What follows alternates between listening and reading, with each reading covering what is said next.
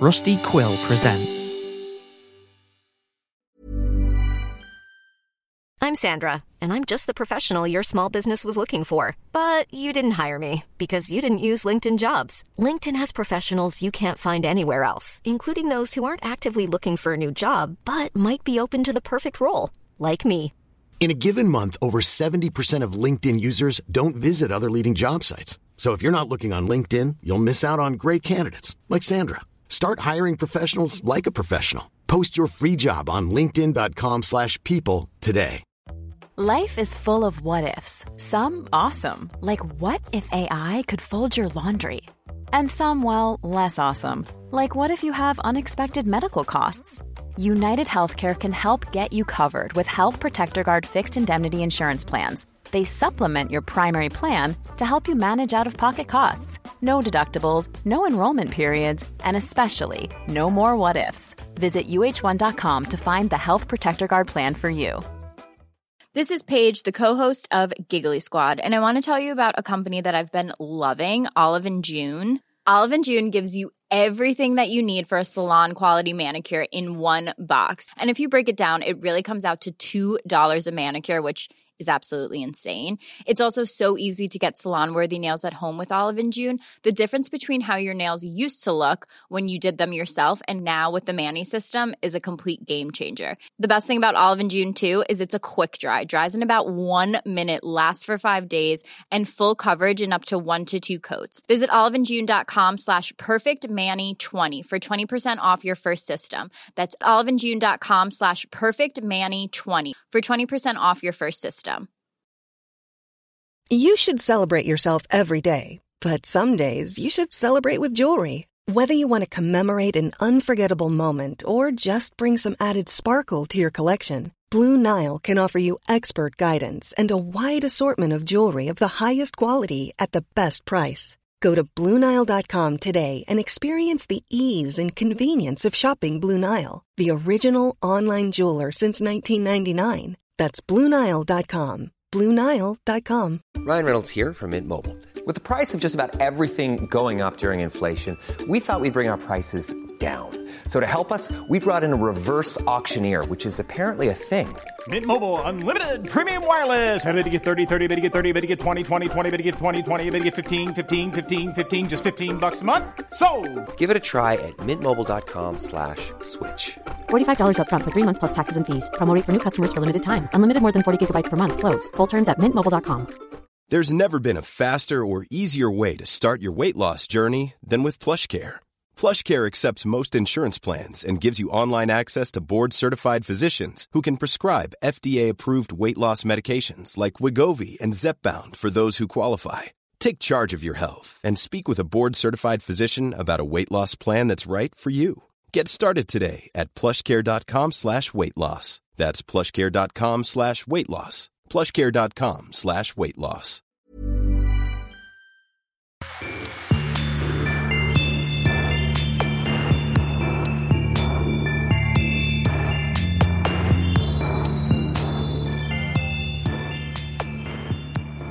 Hey everybody, it's Tyler. How you doing? It's me. It's another West Side Fairy Tales episode. I wish I had a better introduction for these things, but I don't.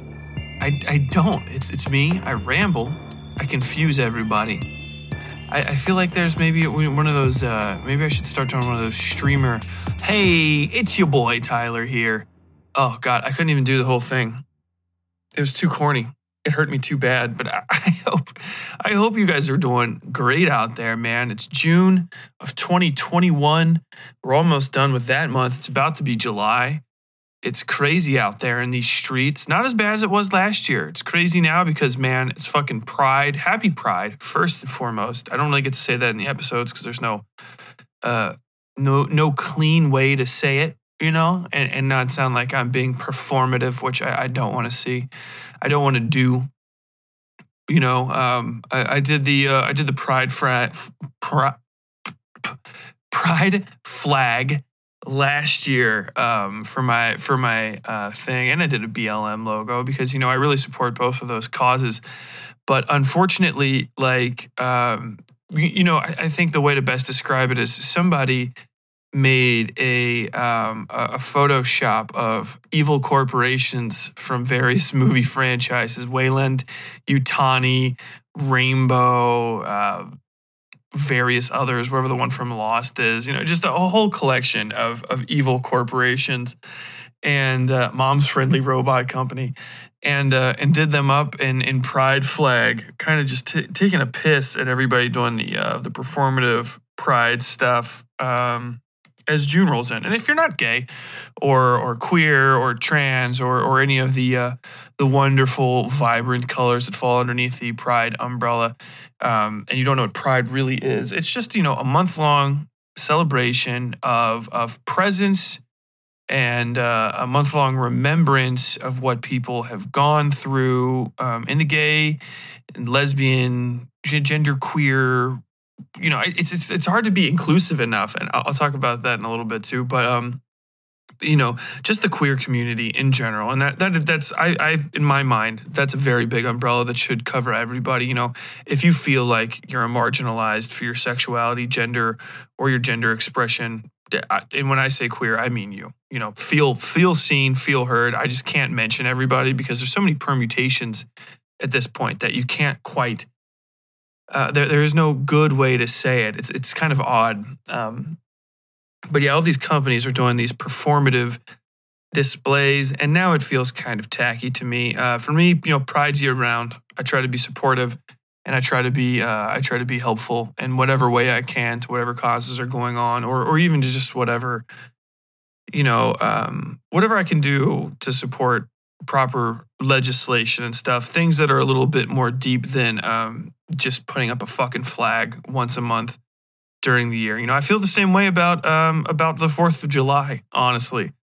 Like having a fucking cookout and jerking off to Toby Keith songs, in my opinion, is not the way to respect America. I think that you should be passing stronger voter representation laws, making sure that everybody has a chance to say and speak their voice in this country. That's what I think is important on the 4th of July and for Pride Month. I'm not a very vocal person about my own personal situation, I guess you could say, me dancing around it. But, for the people that are, and the people that have no choice to be, anything but out because of the way that their persuasion lends itself to their sort of physical identity. This is their month to really shine and just be out there and be comfortable. And I hope that everybody feels that way because you deserve to be. This isn't something that you should have had to earn.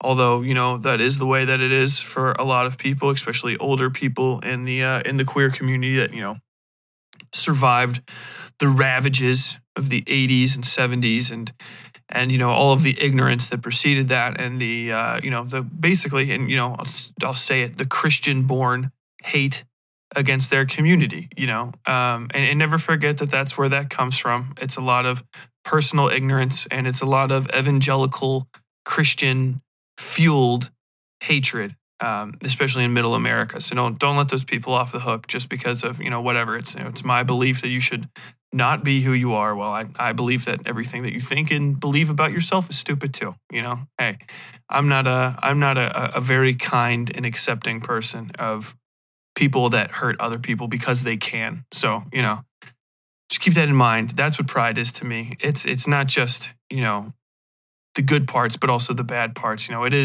Pride is a resistance movement and it is a revolution. And I hope all of you that are out there fighting day to day, getting your noses bloodied in the streets, losing family members because of just the iniquities and inherent bigotry of many religious beliefs in this country. I hope that you feel safe and recognized. And I hope you have not just a good Pride Month, but, the rest of your whole fucking life because you deserve it. And with that aside done, there is just one oddity about Pride that's continuing. And I've talked about this before too, because I don't want to feel like I don't want to sound like an asshole or like I'm cutting anybody out because I feel like the situation is cutting people out.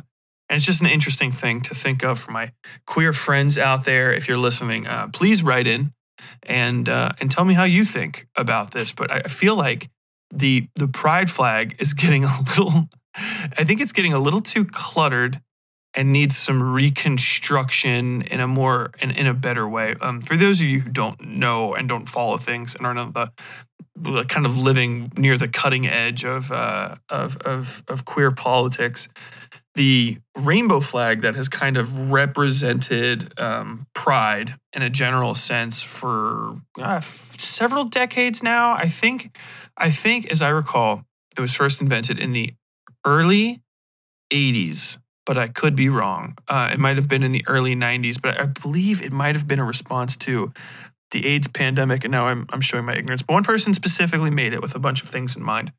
And it used to be slightly different. It's undergone changes like most flags do over the years. And now, in an attempt to make it more and more inclusive, it's kind of getting a little bunched up. And so there's, the original pride flag, which is just like a rainbow with, Roy G. Biv on it. And now there's the triangle to represent like BIPOC, am I saying that right? Black, Indigenous people of color, and also the trans people, which all deserve representation, although Black, Indigenous people of color, technically not a gender identity, but I understand that, you want to be massively inclusive because, LGBT rights are very, very fucking closely connected with a lot of the rights that are trying to constantly be denied other marginalized groups. The legislation might change, it might sound slightly different, but it's usually the same sort of people trying to take the same sort of thing for the same sort of reason from the same, marginalized types of groups. And I perfectly understand why that's there. I think it might be time ultimately for a new flag as people are trying to add more and more and more into it. I think that it might be time to kind of restructuralize and create an overarching and more inclusive flag that's not based on so much these individual characteristics, but like some sort of metaphor for a greater inclusive that includes all of the colors. The only problem is that the flag is based on color blocking, and so for each color to be seen individually, it has to, take up X amount of space on the flag. Just, there's an artistic thing so that it doesn't kind of disappear. And also, at a certain point, you have to switch to embroidery instead of the traditional way that the flag's made, which is, for most color blocked flags, you cut 3 pieces of fabric, you sew them together. 3 pieces. I'm just saying that because that's like 90% of the world's flags are like 3 different colors, one over the top of another. But I think it might be just time to kind of just restructure that into something, just to make sure that nobody feels left out, because it crosses into a point where so the original LGBT rainbow flag was, and I can't remember what all of the colors are because I'm not like a student of these things, but all of the colors were intended to mean some specific thing by the original creator of the flag. So, the actual, like the red stands for something, the green stands for something, all of those all the way down. And so the natural evolution of it was to, say like, hey, now that the fight's kind of changed, and, that's a big thing, white, cis, gay men are very widely recognized in America. And to a slightly lesser extent, white, gay, cis lesbians are widely recognized. But once you get into people of color and once you get into trans people and, just non-cis people especially, the amount of representation falls off exponentially. Being a black gay woman is not fucking easy. Being a black trans woman is a fucking nightmare in America. And, I'm not saying that because I personally know, but I fucking listen to people and this is just me repeating what they say. So I understand, the kind of attempt to include everybody there. But I think that the best thing going forward would potentially be just a complete reconstruction of the flag, which is something I've been thinking about a lot because I've been involved in reconstruction myself. If I had to say anything, I think something like the Black Lives Matter fist, similar but different enough so that it's different, or something like a hand, and then kind of painted with like all of the different colors and stuff. I think that could be a pretty cool thing. Maybe even just maybe even a hand holding a hammer. Get a little communist with it. But I digress. That's just my little thing on Pride. My awkward conversation about it. So much love to everybody that's out there fighting the good fight and being out there on the front lines. I support you. I see you, and I hope you're doing good, and I hope you continue to do good for the foreseeable future. As far as Reconstruction goes, and this is why I probably sound a little bit more scattered even than usual. I know I'm always complaining about not having enough time, but at this point, I think it's God playing a fucking joke on me.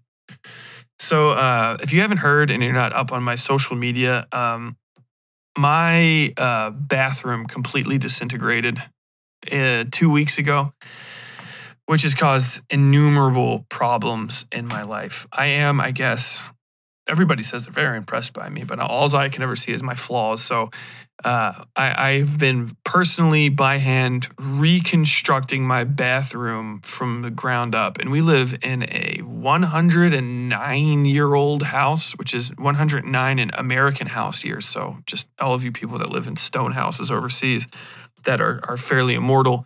This thing is a fucking shuddering, disabused nightmare. Or misabused, yeah. Misabused nightmare of a fucking construction. So, long story short for just the demo, we had our shower basically went out, right? We had this old clawfoot tub, which is not a good thing. It is not a flex. We had literally just an old clawfoot tub, an unreconstructed, badly painted, partially rusted, quite literally too heavy for the fucking floor it was on so that it was causing damage to the wood. Cast iron fucking bucket that filled up most of this fucking room. It was a piece of shit. I fucking hated that thing so goddamn bad. But yeah, so we had that in our house. And if you don't know anything about clawfoot tubs, they're just badly made. There's a reason you don't see them in anything but rich people houses anymore. And it's because they are kind of a flex. Like, they cost a whole lot of money to run. They're expensive. They are dangerous. They are heavy. They are impossible to maintain. They are impossible to find parts for, which is fucking unreal. Like all of the like suppliers that provide the faucet and shower connections for these things are there's like 4 of them, and they all sell the cheapest pieces of shit you can buy. And then there's like 2 vendors that sell faucet replacements that are literally like $300 or $400 fucking dollars. It's obscene. You know what I mean? And then we would have this dinky house with this badly maintained, hideous fucking bathroom with this $300 fucking brushed bronze. They look like old telephone, like little sprayer that you pick up and spray yourself off with. Bougie ass bullshit. Like, I'm not fucking with that. So that shower, I fixed it, 3 years ago, and it still, it failed again. It's shortly after we moved in. Yeah, it leaked, and now, long story short, the shower part, that actually the diverter that makes the water go up failed. And I tried to fix it, and in fixing it, just completely destroyed it because it's a planned obsolescence part. Like, I'm not that incompetent. It's just literally designed to break in order to come apart so that you have to buy the new piece. Like, it's all these plastic and metal. If you know anything about construction, when you see plastic connected to metal, you're like, all right, so this is supposed to break. This is not meant to be fucking repaired at all. And that was very much the case with the shower. So, we're out of shower, which isn't good. I grew up, I grew up in slimy circumstances and have lived a very grimy life, being the kind of person that I am. So I'm like, all right, well, I guess we can do this. Whatever. I'm going to need to get showers in the fucking bath, or get in the kitchen sink, or at the time in the bathroom sink, wash myself like any homeless person in a fucking bus stop, which is not a knock. It's just how it's done. And then I'll get on with my life and we'll slowly but surely repair this. Then we get underneath which my wife is not happy about, but she's like, fine, I guess if that's what's going to take, let's just do this and then we'll figure it out. So I end up getting underneath this bathroom in this crawl space that is literally so small. I have to do like this weird snake maneuver to get into it. And once we're under there, we find out that the floor is almost completely rotten away underneath the toilet and the and parts of the bathtub. The entire floor is rotting. It's just gone underneath the toilet, where the wax seal under the toilet has been broken just from the weight of us sitting on it. The floor is, and if you know anything about construction, there are no cross braces underneath the toilet. So the ceramic is just completely sitting on the original wooden floor, which at the time was probably a very strong wooden floor. But still, there's no cross bracing underneath it. There's nothing in the way of sealant around it. There's nothing keeping anything from getting underneath there. And parts of the subfloor have just rotten and fallen into the crawl space. So like I'm looking at this thing like, oh, this could literally come down on my face right now if somebody sat on it. And we were just basically on borrowed time. So it's like, well, fuck me. I guess we're lucky basically that the shower failed and I ended up going under there, because the other way to find out about that, because you just don't go in that fucking crawl space. It's a nightmare. The only other way to find out about that is to sit on the toilet after the rot has gone too bad and then just falling through it probably in the middle of the night and crashing through the sewage lines 4 feet into the basement. I guess the distance is actually more like 2.5 feet, but still, any distance at all, which would have been fun. So as of 2 weeks ago, I have not written anything. I've done a spotty amount of drawing, a very tiny amount of recording, i.e. this and a behind the story episode. No maintenance on my Patreon, and I have been doing 10 to 12-hour days with 2 days where I took breaks and just did nothing because my body was literally too sore. Completely gutting the restroom. Throwing away, and this is a restroom in an old house, so its walls are made out of fucking plaster and lath, which, if you don't know what that is, it's just basically the wall is made out of rocks and wood instead of just normal plaster, which you would think would make it better, but it doesn't. It's just a big void. So yeah, from there, up till now, I have ripped out all of the floor. I have carved away rotten parts of the joists by the toilet, which were like, they lost like 2 and 3.5 inches respectively of the top of the wood. That's how bad it was. And this is long enough that it was more than likely rotting away for years before we moved into the house. Like that doesn't just happen. And even a couple of years, I mean, it's bad, but that's fucking hardwood. like serious hardwood, and it's through the entire house. So it's probably been like that for forever. And I have proof of this basically that I won't get into talking about the demo, but we saw all of the absolutely substandard work that the people that lived before us did. And, it's everywhere in our house. I've found wires and walls that are burning into insulation, mixed voltages or mixed amps on lines, improper GFI installation, improper loads on lines. I've had lines that are going non-independent to a refrigerator. We had a line that was going, if you don't know anything about electric, just take my word on it that this is super illegal. We have a line that's was going, we fixed it, just to our refrigerator and to 4 sockets outside that had to be reconstructed and rewired so that, because fridges are only supposed to be on their own line, there is no, because I haven't been able to fix it yet, there is no off switch behind our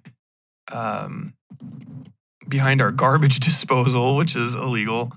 And we should have noticed that when we bought the house. It's actually technically not illegal, because in Kentucky, code only has to be up to date as of the construction date of your home. So my home has to be up to date before houses generally had fucking electricity in Kentucky. So technically everything's just fine. Oh my God. But yeah, it's that bad through the entire house. So every single one of our little sojourns into reconstruction has been a fucking nightmare. But since then, fully gutted everything but the ceiling. And now that I'm up to now, I'm like, man, I should have ripped the fucking ceiling out too, because I'm going to have to do that eventually. And now I'm going to have to do it with like a shower and stuff in the way. But at the time we were like, we didn't even have, this is a single bathroom house. So we didn't have a bathroom. We had to stay in a motel for a few days in a row so that we could, take care of business. All that's gutted, chopped away rot, sistered boards together, did a whole bunch of minor carpentry and then major carpentry when I had to reconstruct the thing for the new shower. I had to cut joists away and build reinforcement boxes and put joists in those. I hope I didn't put that one joist too fucking close to the drain, because apparently the drain for our new shower needs like 4 million fucking inches of space in order to be installed. Cocksucker. Motherfucker. Sorry. It's just a pain in the ass. But yeah, new floor, completely new floor, new flooring, new subfloor, new what you would call a floor. So we're putting in some like vinyl tiles or something that's really, really nice looking, really easy. Vapor barrier, insulation, new electricity, because the electricity is a fucking nightmare. Rough ends. I did all of the plumbing, PEX, copper, sweating, all of the waistlines. I've basically reconstructed. I had to. Oh my God. Like if I have any plumbers out there, like these dudes were running unvented S-traps from underneath the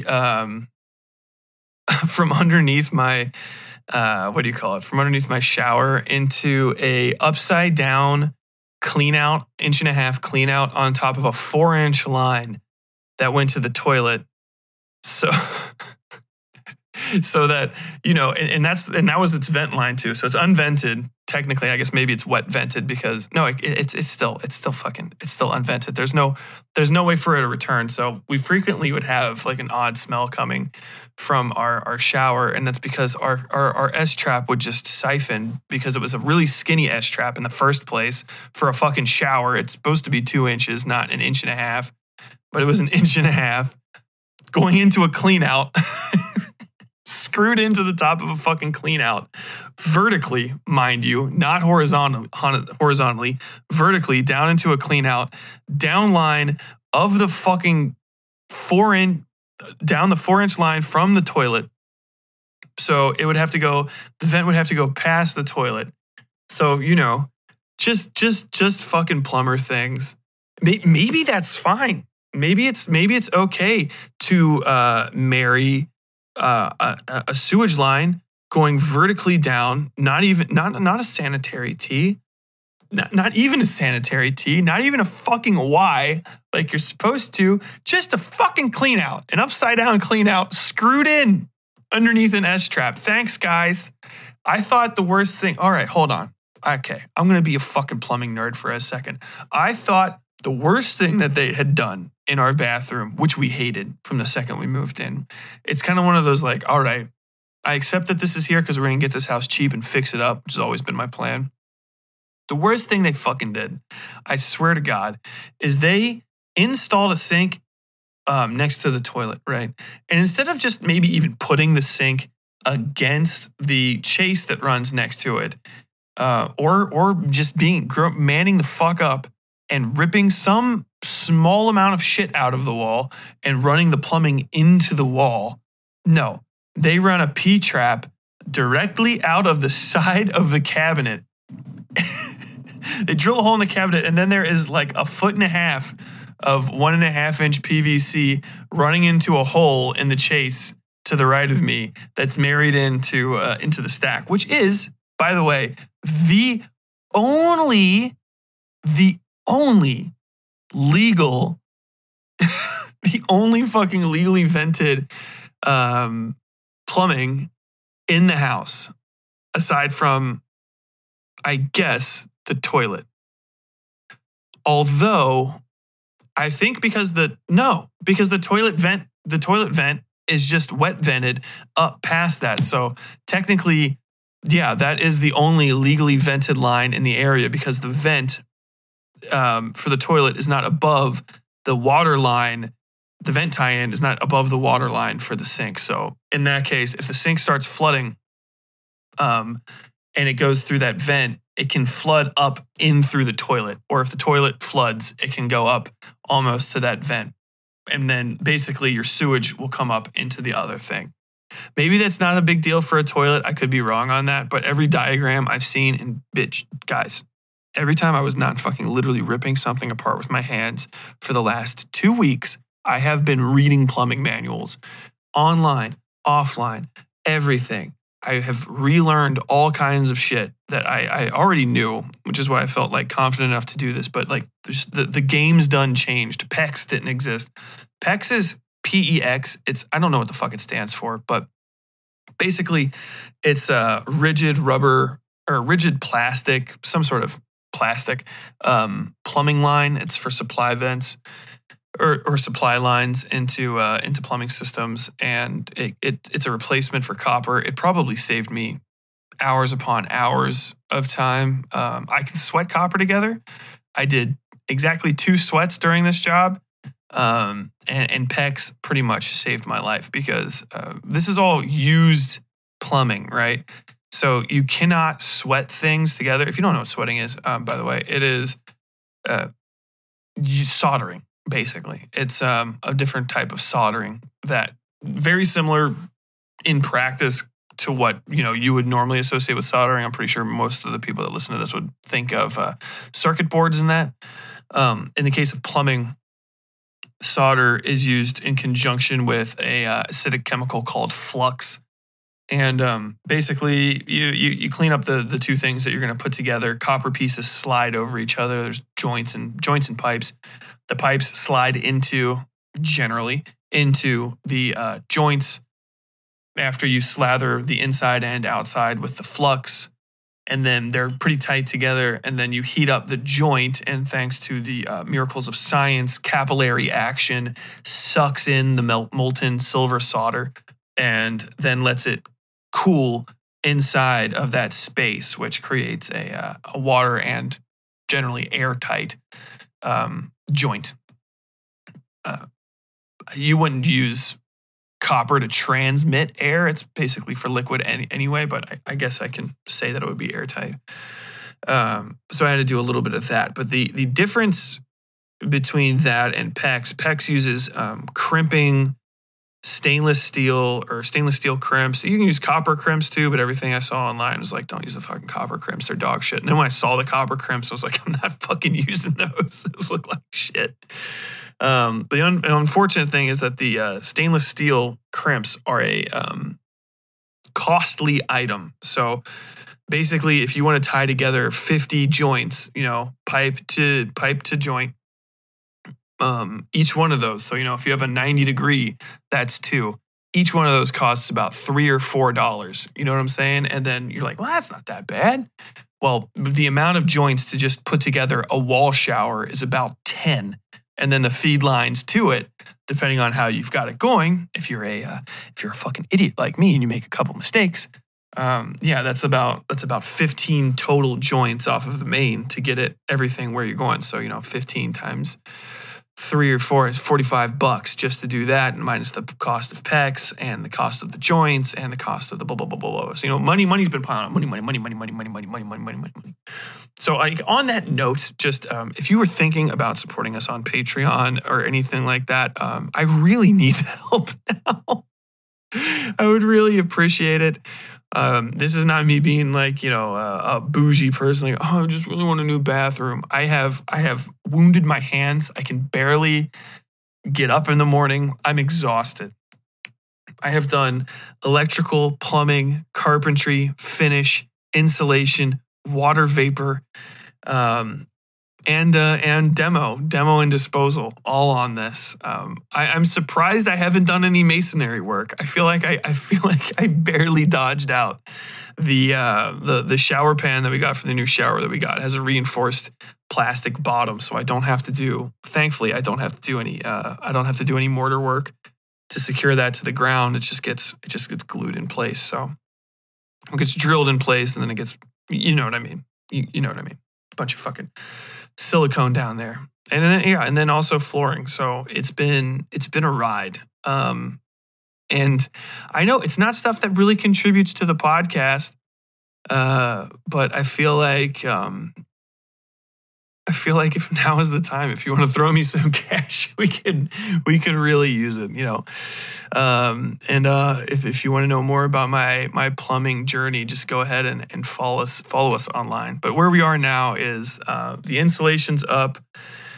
Vapor Seal is up on half the room. Vapor Seal sounds very fancy, but it's just basically me stapling 3mm plastic to the walls so that just in case it's massive redundancy, just in case the 3 other things that I have to hold the water in don't happen, it'll slide down the walls and not get into the wall cavities in the insulation.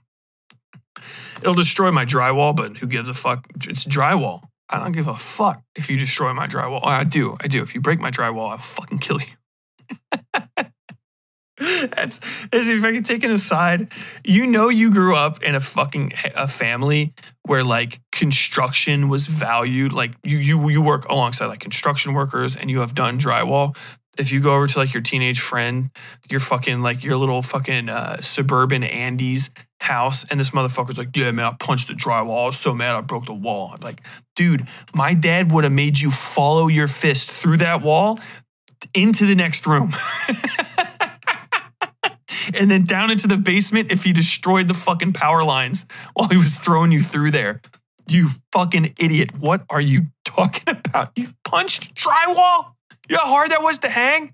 Look at the delicate saw marks that were around that fucking fixture right there. Somebody lovingly puttied in every fucking inch around that so that the electrical socket could just gently rest against the plaster, and you didn't have to fuck around with like 6 or 7 nuts to space it out on that goddamn thing so that the fucking electrical socket will be forward enough to plug it into. You just punch that? You just punch that because you're having a bad day? You're a fucking bitch. Fuck you.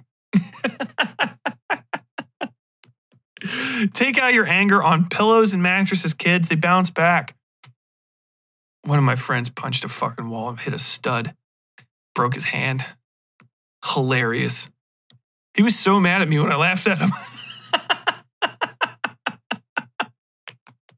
I was like, first off, why are you punching shit? You don't know how to fight. Are you fighting a fucking wall? Second, I'll punch a fucking wall stud right now and my hand will be fine. Like, I might make my knuckles bleed. Like, what is your technique? What kind of weak-ass technique do you have where you're punching a fucking wall-bound 2x4 and breaking your hand? Dude. Then again, I'm an absolute caveman. Me and my other people when I was young, we used to we'd read those stories about the Roman centurions punching pillars to give themselves like heavy-ass knuckle calluses, and I would do that shit. I got deadened ass knuckles now. Actually, I think some of my fucking feelings starting to come back now that I'm older and I do stupid shit less, but dude, don't punch walls.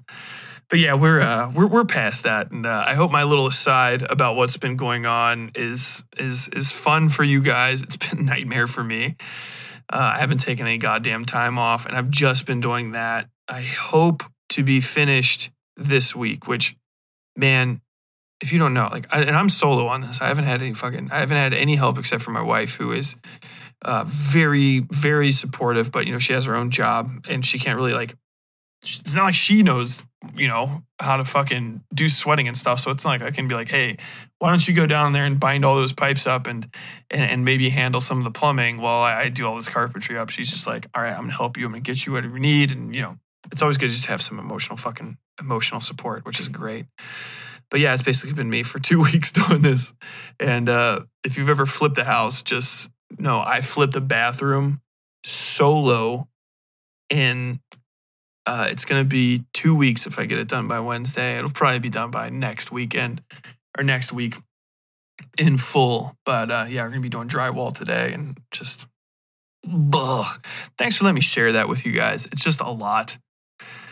It's a lot. If I had my family in town, they would have came over and we could have probably gotten this knocked out in about the same amount of time with about half the amount of stress on my shoulders. And, you know, a lot of things have just gone faster. Like, dude, you don't even know how badly you need a table saw until the fucking absolute second you need it. And then it's just, you remember all the times where you had access to one and you get sad. You think about how nice it would be to just rip the gate off the side of it and be like, yeah, we're just gonna push this whole goddamn 8 foot piece of flooring just right through this. Just get a nice even. Man, I'm not gonna cut this on 2 shaking saw horses with a circular saw, a 7.5-inch circular saw. Everybody that doesn't do construction has no fucking idea what I'm talking about. But I feel like everybody that's done that shit on their own at home, you're like, yes, I get it. I fucking get it. So let me talk to you about the 2 things I did on my break. My breaks during this. One of the things, I watched Castlevania. And Castlevania is over now. This is Castlevania on Netflix, which is an adaptation of the 1988 game, I think. Oh, come on. Let me look it up. If I'm wrong about this, I'm going to kill myself. Not really. Castlevania.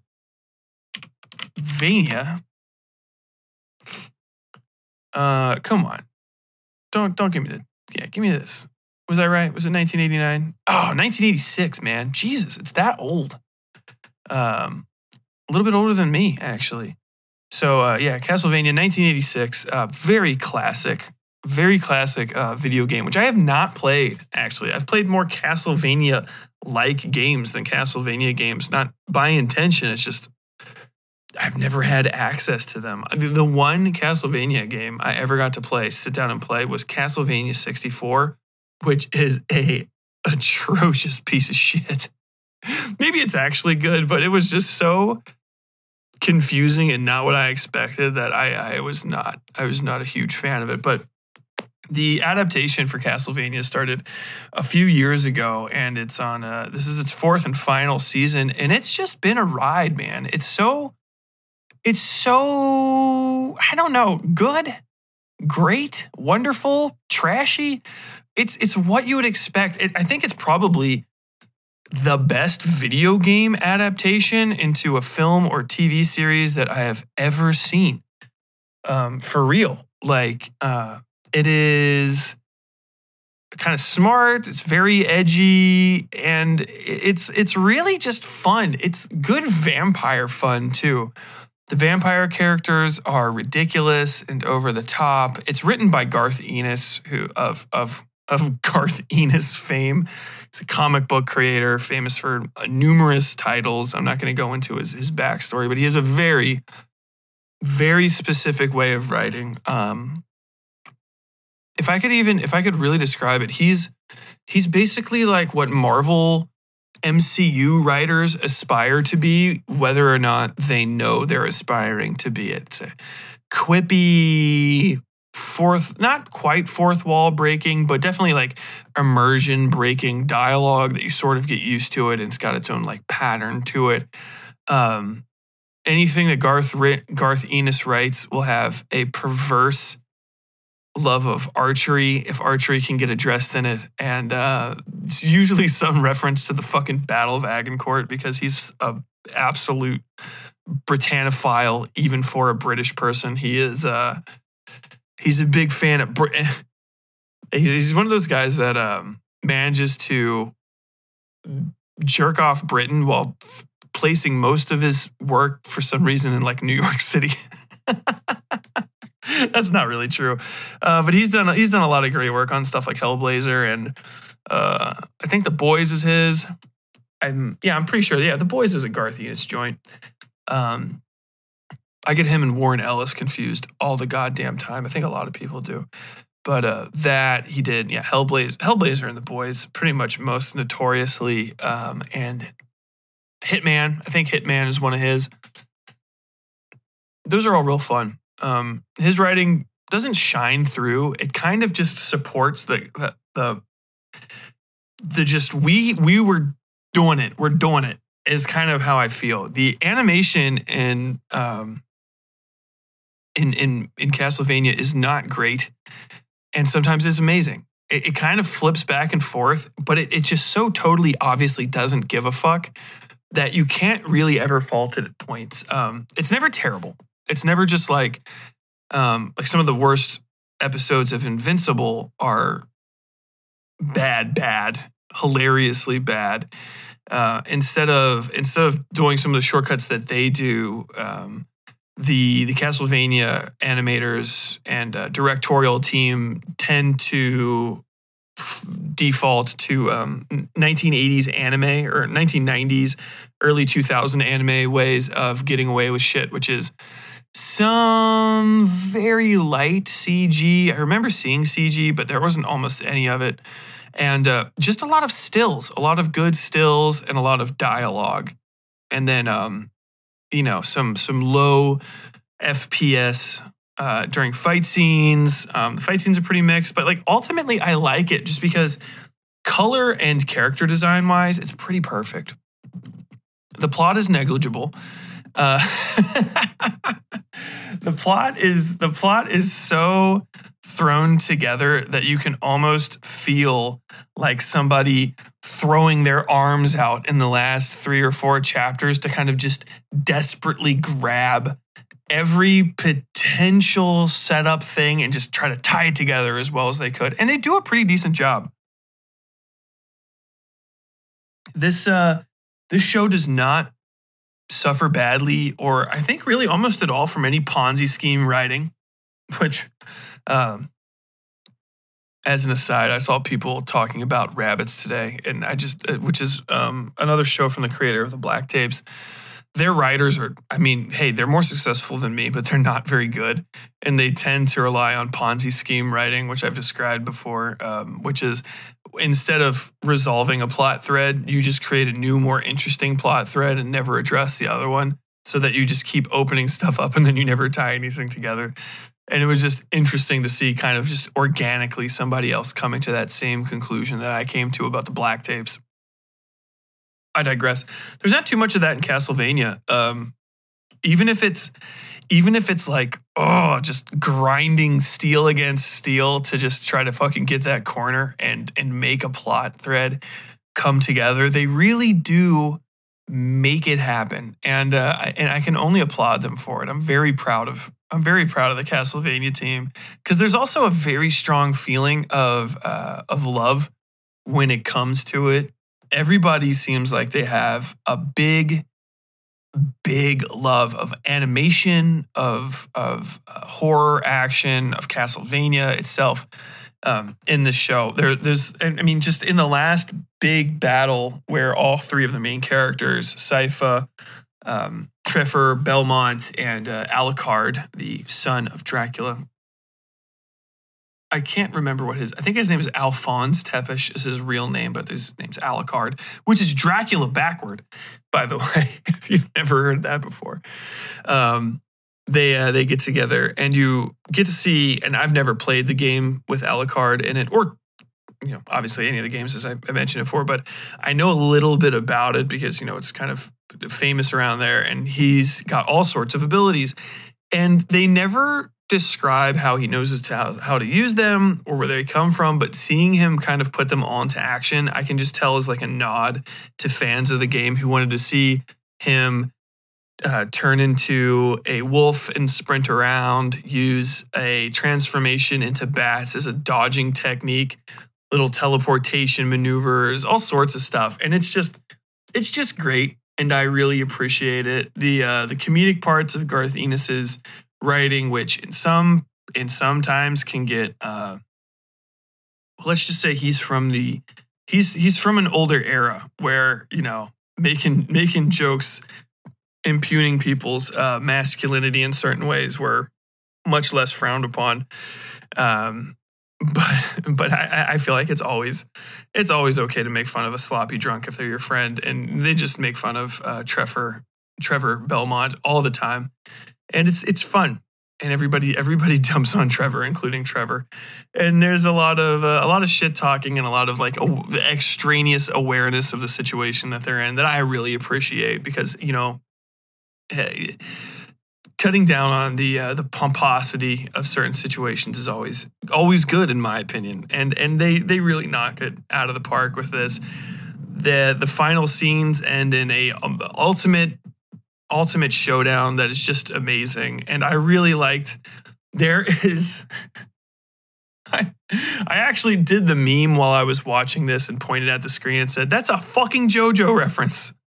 One of the bad guys from the first season who becomes a deuteragonist by the fourth season, and a good guy. That's Isaac, who is a what do they call these goofballs? Forge masters. They're forge masters, which just makes sense because the one guy's a forge master. He has a counterpart who's a blue-haired fella who actually uses like a hammer to make dead bodies into monsters, but Isaac uses like a knife, which isn't very forgy. But I guess if you called him a butcher master, that wouldn't be as well. I think that would be fucking cool as shit, but it probably wouldn't go over quite as well. But yeah, and ultimately, it's a romp. It's a lot of fun. I suggest you check it out. It's free on Netflix. As far as anything is free on Netflix. And you could probably watch the entire thing in just a couple days. The first 4 seasons, I think, are only a few episodes. And then the first 2 seasons, I think, are only a few episodes. And then the last season's like a 10-episode super series. And it's fun. It comes together and like everybody gets a happy ending kind of thing. Just check it out. Check it out. The second thing I want to talk about today is the third installment in the Conjuring series, The Conjuring, The Devil Made Me Do It. I guess it's not The Conjuring 3. Maybe it is The Conjuring 3. All of the official things say The Conjuring, The Devil Made Me Do It. The other things call it The Conjuring 3. This is The Conjuring. We needed to make some money. Why not exploit this ancient, this now ancient franchise for a little bit of extra cash? Maybe I think the original Conjuring came out like 2012, and I rather liked it. It was fun. It was new. It was actually pretty scary, might be generous, but it was definitely good. I think the original Conjuring had some pretty good scares in it, and it had a lot of good aesthetics. I just remember the opening title crawl next to the tree where the woman was hanged herself. I can't exactly remember what the situation was there, but it had that crawl, the text crawl, and then the big The Conjuring over the top of it, and that was just awesome. Since that first Conjuring film, the series has declined. The Conjuring 2 I liked, but I do consider the other Ed and Lorraine Warren expanded universe movies to be fairly subpar.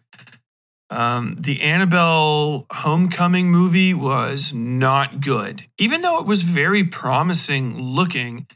And I can't remember if I talked about this for the West Side Fairy Tales or not, but because I think that might have came out while I was still doing this, but that was a very unimpressive movie. And it suffered from some of the same stuff that this one suffers from. And a lot of Blumfeld movies are starting to suffer from. I really respect that they are doing it. You know what I mean? They're an independent studio, which good. Do it. But they have had enough longevity here that they are starting to kind of fall into habit, which does happen. But, as long as they keep churning stuff out and using that revenue to support new properties, hey man, I'm fine with that. But the Conjuring 3 is a very banal, by the numbers haunting possession movie. Instead of having the person being possessed be the very typical teenage girl, the slightly less typical young boy, it is in this case a young man, a man. I think he's a guy in his early 20s or so, named Arn Shayan. What is this dude's name? His name's Arn something. They cut it off on here. They don't even have his whole name on there. But no, Arn, he's the dude. They also have that kid, Julian Hilliard. He plays David Glatzel, who's possessed at the very beginning of it. And that kid is in fucking everything as a kid with glasses, dude. He just nailed it. I'm worried about him turning 18. I don't know what he's going to do. He's either going to be in everything or not. Of course, The Conjuring has Vera Farmiga returning as Lorraine Warren and Patrick Wilson, who is kind of one of my favorite actors on accident, returning as Ed Warren. I don't know what I like about him so much. He doesn't, but I love him. I think it's because he always looks vaguely sinister. Even when he's a good guy, he looks like he might be a little bit evil. In real life, at this time in their lives, this movie takes place in the 80s. The Warrens were getting up there in years. And so, sort of indirectly, the movie kind of plays on Ed's failing health. He has a heart attack during a botched exorcism at the beginning, and spends much of the movie in a wheelchair or otherwise sort of semi-incapacitated. And Lorraine is, as always, a baddie bitch, just kind of seeing stuff and getting around there. The problem with Ed being having heart attacks and stuff is that although Ed Warren was not a particularly in good shape, Patrick Wilson is in his fucking prime, and I believe is playing some sort of superhero or a super villain in one of the DC or MCU movies, and so he can barely hide the fact that he is fucking ripped in this movie. They don't let him take his shirt off, but even wearing baggy clothes, the man's fucking shoulders look like you could hang fucking curtains on them. Like they're literally built for a fucking cape. He's unbelievably jacked. He's already, I think the dude in real life is like 6'4" or something. He's around my height, I believe. So he's just huge. Yeah, he's 6'1". He's probably clocking 250 during this film. Just an absolute fucking slab of beef. And he's like, oh, my heart. He gets tackled by a child, and you can tell it's him that's falling back on purpose because this kid does not have enough momentum to knock him down. The major problems with it really aren't that. It's kind of like a little bit of everything everywhere. The cinematography is pretty flawless. I can't remember at any time having any problem with the shot selection, composition, the lighting's on point. They did do that thing that pisses me off that movies do sometimes now, where for some reason people are in the woods and it's like really well lit. Like, dude, you got pretty people. That's cool, man. It's so dope. You know, you spent all that money on casting, and you got these handsome motherfuckers. Dude, I would love to stare at a fully lit Patrick Wilson the whole time. Strong jaw, very tall. Like I said, fucking slab of beef, that guy. But in the fucking forest, there's trees, and trees have leaves, and leaves get in the way of the sun. Like, if you're going to be walking on a path in the forest, then the forest behind it should be dark. And, you know, it's just like a small thing, but the woods were born to be scary. They are inherently the most frightening thing to almost anybody that grew up near them. You know what I mean? You're afraid of three things: the woods, tunnels, and the dark. as a general practice. Like, especially where I grew up, we were surrounded by woody areas, and woody areas are always, even in the daytime, lightly threatening. Big blue sky, white puffy clouds, birds, and even the houses that you're familiar with. But then, once you get to the end of the grass, and the grass stops being that nice, bright, sunlit green and starts just darkening, just gently, not all the way black, just darkening a little bit, greener and greener and greener till it gets almost brown, almost blue. And then it's the woods, and the woods are dark. And the woods only show you little bits of light. What can manage to fight its way through the trees? The gentlest bit of tracing on some bark, a little bit of white fluttering off of something that just danced from limb to limb. That hush that settles when you start to approach, and everything that's in there wants to know more about you before you join them. That's the fucking woods. They fucking go to the woods in this thing. It's so fucking bright, man. Hey, we're on a fucking nature hike. Gonna go look at a dead body. Check out our costumes. Vera Farmiga, by the way, it's just an aside. If you don't know her from anything but The Conjuring, she is Norma Bates in Bates Motel, which is probably the standout role of her career because she can just hit like unwell woman that kind of has her shit together, even though she shouldn't, very well. She's that person where you're like unnerved that no one else can tell how good she is at faking it because she is faking it and she knows she's faking it. And she's got a little countdown timer in her head where she's like, gonna stab somebody eventually. Might be right now and no one's gonna know it's coming, but it also might be next Tuesday. Who knows? And that's like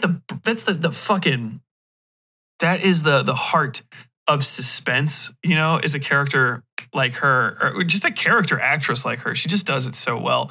No one could wear the goofy fucking outfits that fucking Lorraine Warren is wearing in this show, but Vera Farmiga. The way that her body is shaped, her head, the way her hair can just kind of be put into these old-timey hairstyles, and this like that sort of flat expression that she has that's always flat, but sort of like tilting toward bewildered or like maybe like, unwell. Like only if she is worried about something, everyone should be worried because first off, everyone should be worried about her and isn't. And if she's worried, you should all be fucking worried. She just gets it. I don't know what it is about her. But I feel like they just took her to like any fucking thrift store in like in the Midwest, where people don't go to those thrift stores as much, like in a fucking almost dead town. And she just started picking out formaldehyde scented fucking outfits and putting them on. And they were like, all right, well, we've got to deep clean these and to get the old lady smell out. And, all of the desperation and the knowledge of the closeness of the grave. And then this will be your outfit. And she was like, no, we don't clean them. I just wear them. That's the feel of her. As much as I just love her and even her just doing this Lorraine Warren bullshit, she doesn't manage to save the movie. Patrick Wilson is not allowed to save the movie. The writing is fundamentally bad. And I think I haven't researched the stories that this is based on. Every one of The Conjuring is apparently to some degree, and by the most tenuous thread of spider silk, tied to some real world version of a thing that the Warrens did. They participated in exorcisms, which are bullshit. They participated in ghost removals, which are, hey man, if you want to believe in the occult and stuff, do it. I'm all for it. Generally, I am one of the very few things that I am hard against and will actually like come after people for is exorcisms. Because usually that stuff is used to exploit people. And the Catholic Church, if you ever see the Catholic Church trying to quote unquote help kids just start getting really suspicious about their motives and about whatever it is that they think that they're accomplishing, because my friends, they're the fucking Catholic Church. No offense to any of my Catholics out there, but, you know, hey, I was also raised in the church too. Confirmed, Holy Family, Cincinnati. I have my right to speak, and I have spoken. Exorcisms, I find to be distasteful. Fun in movies, if it wasn't for the fact that literally every fucking one of them is the same, except for in one film. I cannot remember what the hell it was called, but somebody recommended it to me, and it was great. It's on Shudder. It's basically a small cast, and this dude's girlfriend gets possessed by the devil, and they have to keep making this show in order for him to get her back. That's a pretty good possession story. I liked it because it was different than normal. Although it wasn't that different. I guess it's more like an Evil Dead, you know, which isn't, I guess it's still possession, but yeah, I guess it does have its own subcategory that already sort of exists. You know, trapped in the room with the thing that's yelling at you, but it's like more of an action comedy kind of deal. But I digress. We're talking about the classic any exorcism ripoff movie. There is just an exorcism ripoff shot in this, to the point where I was just like, I looked at my wife and I was like, why are they not playing fucking Tubular Bells right now? I mean, they just did the shot from The Exorcist of the priest getting out. He's got the fucking broad hat and everything. He gets out of the taxi cab, looking up at the window of the house. They do the shot of him, the window looking down at him. And they just didn't play like fucking doo-doo-doo-doo-doo-doo-doo. I can't ever do that right, but you know what I'm talking about. The fucking Exorcist theme. And yeah, just corny. And I mean, if you're going to play by the numbers, why would you play by the numbers that hard and then have it not be a good exorcism film? Let's just get, if I'm going to complain about the plot, let me just tell you what happens. And obviously, if you don't want to know what happens, if you don't want to know what happens in this movie, never have watched any possession or just generic Blumfeld horror movie ever. You won't be spoiled in this movie if it's the first movie you've ever seen. That's how fucking by the numbers it is. So we start off, there's a exorcism. The Warrens are trying to get some devil out of this little kid. It's the one I talked about before. He's the kid that wears the glasses in all of the movies. He's the kid in the glasses in like every horror movie for the last like 4 or 5 years, I swear to God. And it fucks up the kid's sister's boyfriend, Arn, whatever the fuck his name is, picks the kid up and is like, oh, get out of him, devil. He picks him up because fucking the kid dive tackles Ed Warren. And this is what I mentioned before. You know, Patrick Wilson's like, he's built like a brick shit house. He knocks him down. He punches him in the chest. He's like, I want to take your heart, old man. This kid is too cute, by the way, to ever be scary. He does not have it. He is at best ever victim bait. No offense, kid. Like, God bless you, but you're just too fucking cute. He cannot do scary kid. He always just looks adorable. I think he was fucking Gage. No, I don't think he was Gage. He might have been Gage in the Pet Sematary remake. But yeah, he's just like a little goofy, round-headed white boy. He's a little fucking dork. And he, take your soul, and then as they're having his fucking heart attack, and Arnie's like, take me instead. Take me, devil. And the devil's like, for no reason. I mean, I guess maybe he just wants to be out of that house, but he could have also just skittered off with a little kid. I guess taking the older guy over is easier or something, but like, I don't understand the real motivations there other than to further the plot. Or why they didn't try that earlier. But also because like Ed passes out and he has to go to fucking recover over his heart attack. He doesn't manage to tell anybody that guy has the devil in him, but the kid was like fine right after. Like the kid didn't pass out, and nobody was just like, what happened to the demon? is the demon gone? I guess they just assume, like, I guess Ed got him. And this house is ridiculous. It's covered in fucking like big demon claw marks and shit that are kind of dope. Blood everywhere.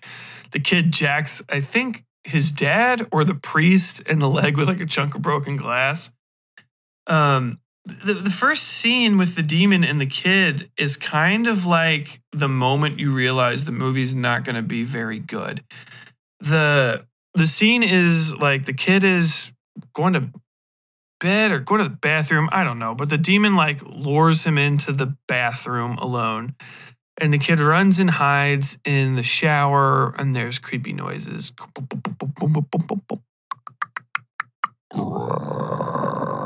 That bullshit.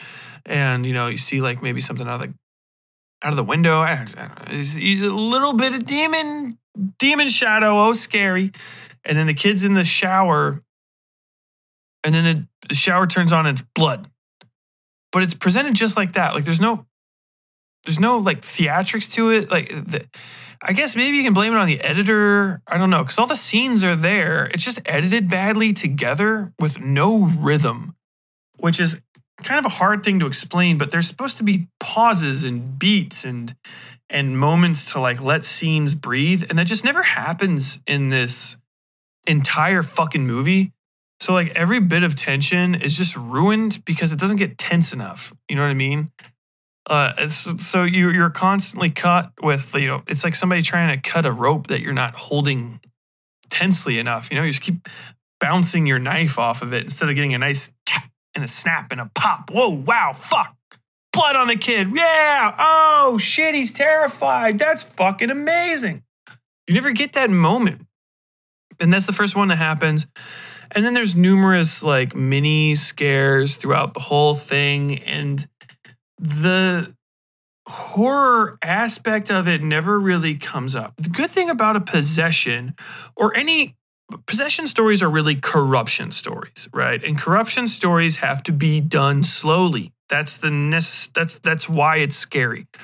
Watching somebody lose control of themselves, watch their body fall apart, you know, trying to hold on to their humanity, that's what creates the tension. That's what makes you relate to them.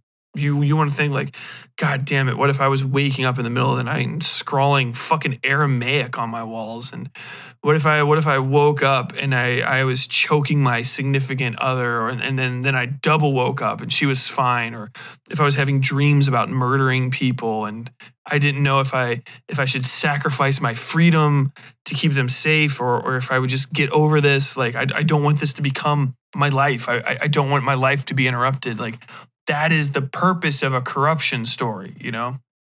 It's that moment where somebody's rubbing their hand and the fucking hair comes off. Or in Cabin Fever when they're the girl's shaving, and when she shaves up, her fucking leg is wrecked underneath it and it's all coming off and the flesh is being dragged up by the razor. That is a corruption story. And, you know, instead of corruption of the body, it's corruption of the soul, you know? Have him like losing track of stuff and falling apart inside mentally as the demon takes hold of him. But you never get that. He just fucking goes and gets drunk with a random dude, and the demon's like, whoa, maybe I'm running at you. And he stabs the demon, but it's the dude who was like, I don't know, running at him like a dog, which I probably would have stabbed him too. So then he just like walks out and he's possessed by the devil, and then he's not possessed by the devil, and he turns himself into a cop. And he's like, oh no. And then the rest of it's like, he's going to jail. He accepts that because he killed a guy. We don't want him to get the death penalty. Why? What? Why wouldn't you just try to get him off? Their whole thing is like, okay, so it's the devil made him do it. And that's why it's the Conjuring. The devil made me do it. Which I guess in real life, this guy probably just fucking killed somebody in a drug-fueled haze and tried to blame the devil in order to get off of death row. And the fucking Warrens, being the hucksters that they are, decided to help. Whatever. The rest of the movie is them trying to uncover who a mystery that is only even incited after the inciting incidents of the movie. Like, he's possessed the whole time. They never try to really cure the possession. And it gets bad toward the end, and there's stuff happens. It's all very bland. It's hard to remember because the parts are so disinteresting that, like, they actively repel themselves from my mind. But basically, there's a witch.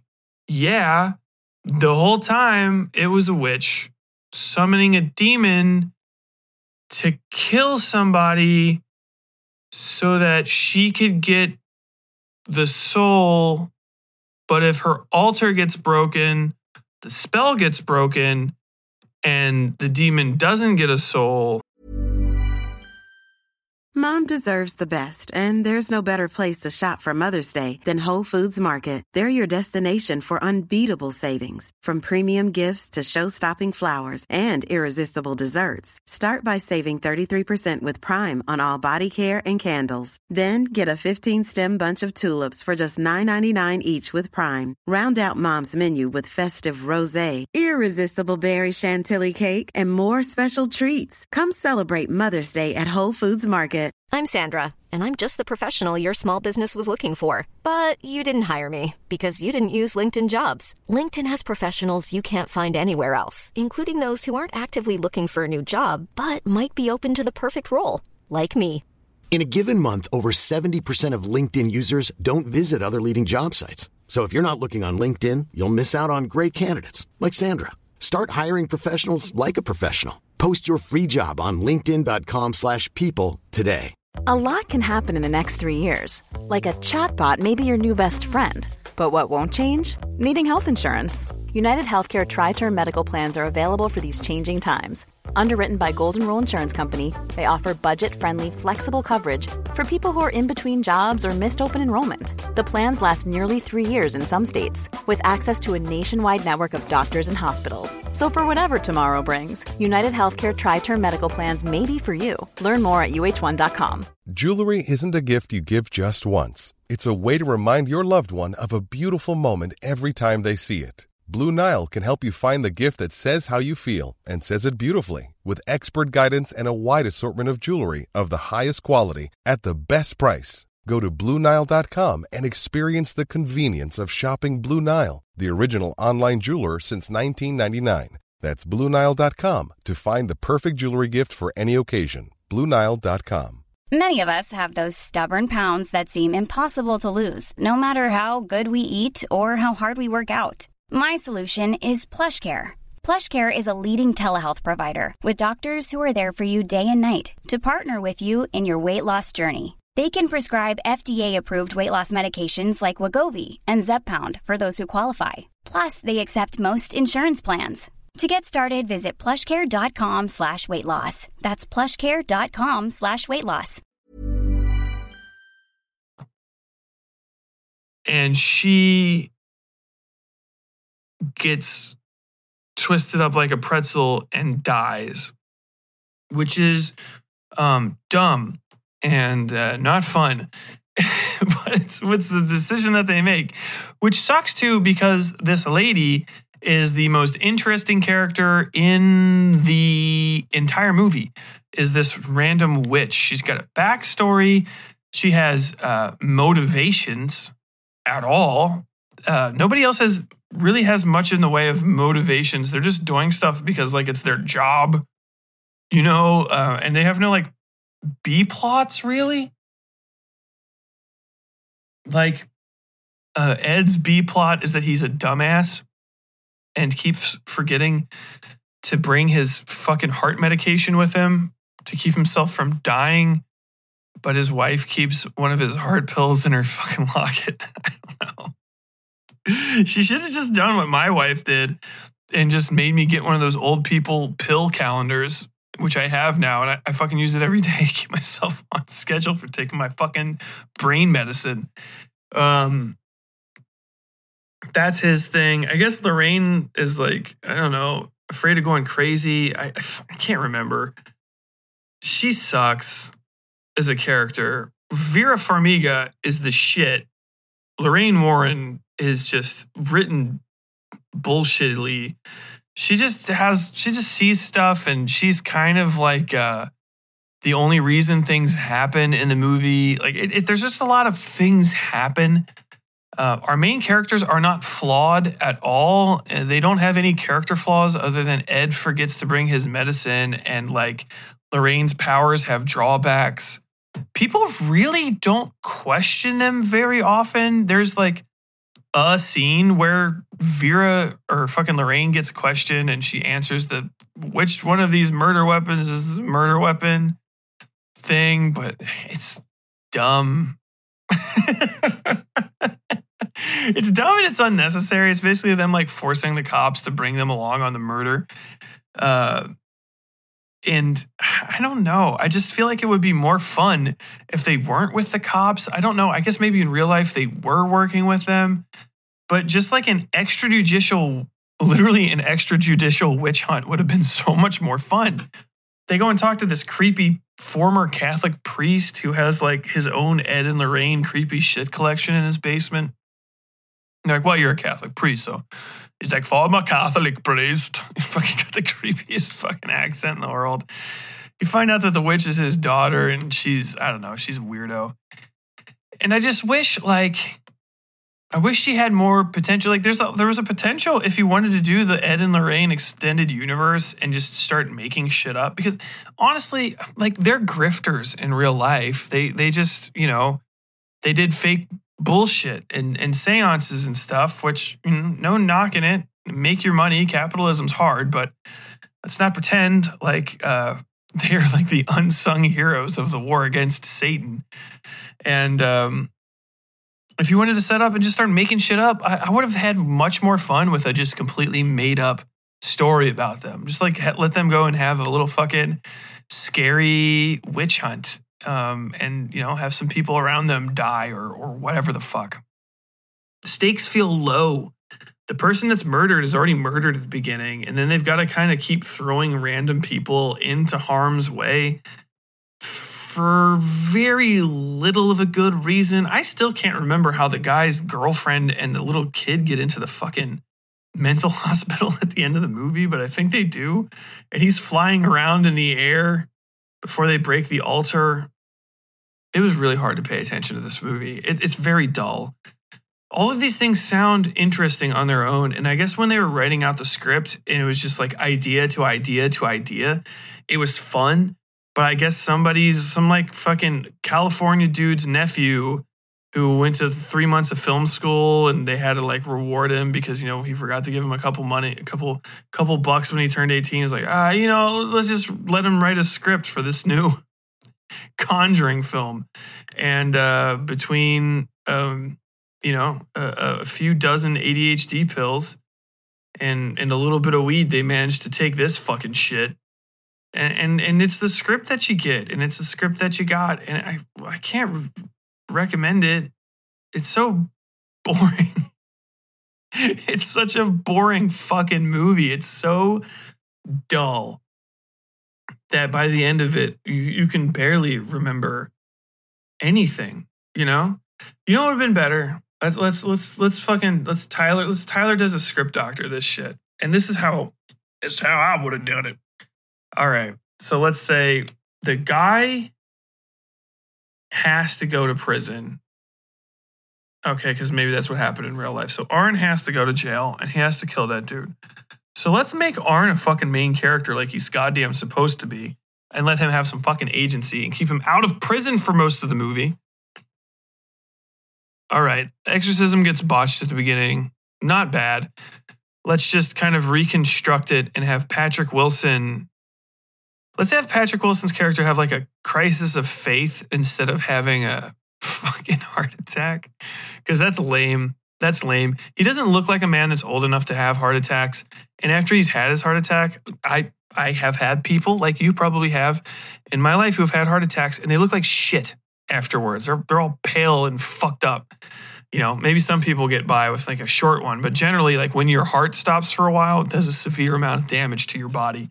And he doesn't really look like that. He's just like a fucking really in shape guy in a wheelchair. So how about instead of that, we have him have a crisis of faith, which is a pretty pretty common thing with exorcisms. Hey, you don't believe anymore. You don't even believe in your wife. How about that? Yeah, all right. You don't have any faith in your wife. Maybe he thinks his wife is potentially the one doing it. There we go. Now we have a fucking B plot that has any fucking value. Let's put some goddamn conflict between the fucking Warrens aside of, you better take your medicine or you better stop overworking yourself. Fuck that bullshit. I want them at each other's throats. This is Hollywood. God damn it. All right. First 5-10 minutes, right? We got to get to the fucking Conjuring thing. All right. Cold open, right? Tables rattling. Cuts. Cut back to, mumbling over the Bible. Just a hand, picture of a hand over a Bible. That good paper sound, that fucking... Nomine Patri Filii Spiritus Sancti. Nomine Patri Filii Spiritus Sancti. In the name of God, in the name of Jesus, I command you, I compel you. Cut. Big fucking scratch going down the wall. And then, another cut. Table vibrating. And now you see the hands holding the kid and the kid's clawing at him. Oh no, he leaves some like red marks, but he can't because his little hands aren't big enough. And you see behind him, behind the hands that are holding this kid down on the wall. Big forefinger, like the size of a fucking trash can lid. Ripping plaster off the wall. And we go up and we're going up this person's chest. And we get to this, whatever, we'll do the Catholic imagery, all right? There's a crucifix, a bronze crucifix glowing on this guy's neck. We cut to just a picture of we're zooming in on a lens, an old school camera lens, because there's a camera in this scene. And then we hear screaming and stuff. And as you get closer to the lens, we never see the footage, right? Never see the footage, or at least right now.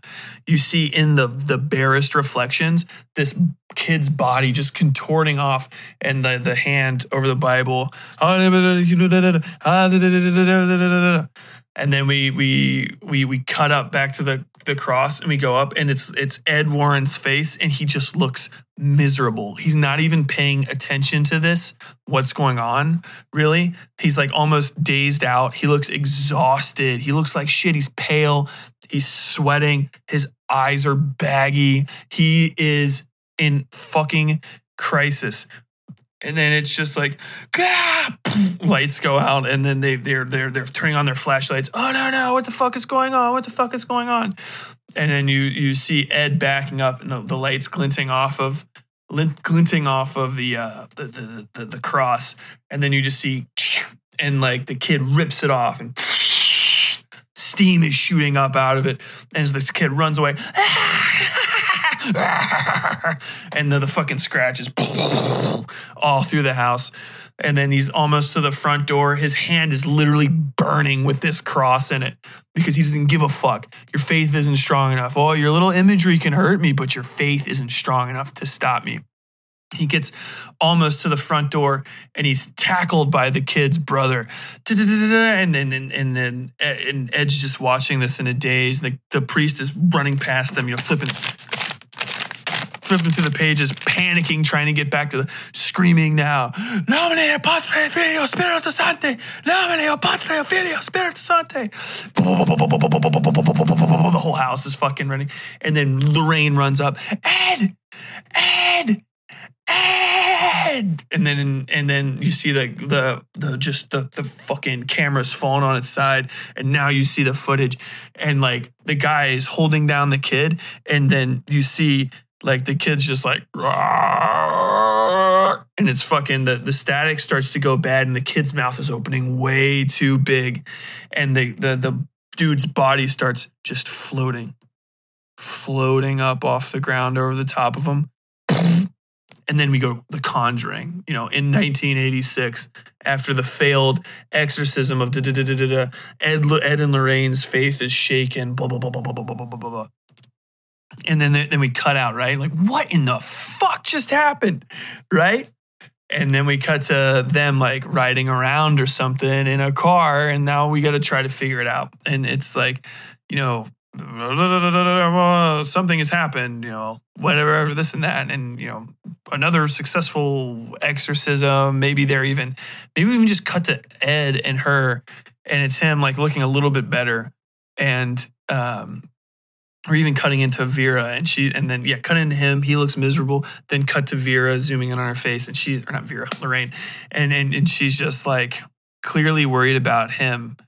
And, his cross is gone now. We cut up when we look at him, his cross is not on his chest anymore. How fucking dope is that? You fucking got it. And then, you cut down maybe to him holding it. That's what her eyes go down to his hands, and he's holding it. And it's just this blackened, twisted hunk of metal. And the only thing that's still visible on it is just like the miserable face of Christ looking back up at Ed Warren. And then, the family comes in, and they're like, thank you so much. We did it, and we really can't appreciate it enough. And Ed's like, thank you, blah, blah, blah. Like, we're just glad we could help.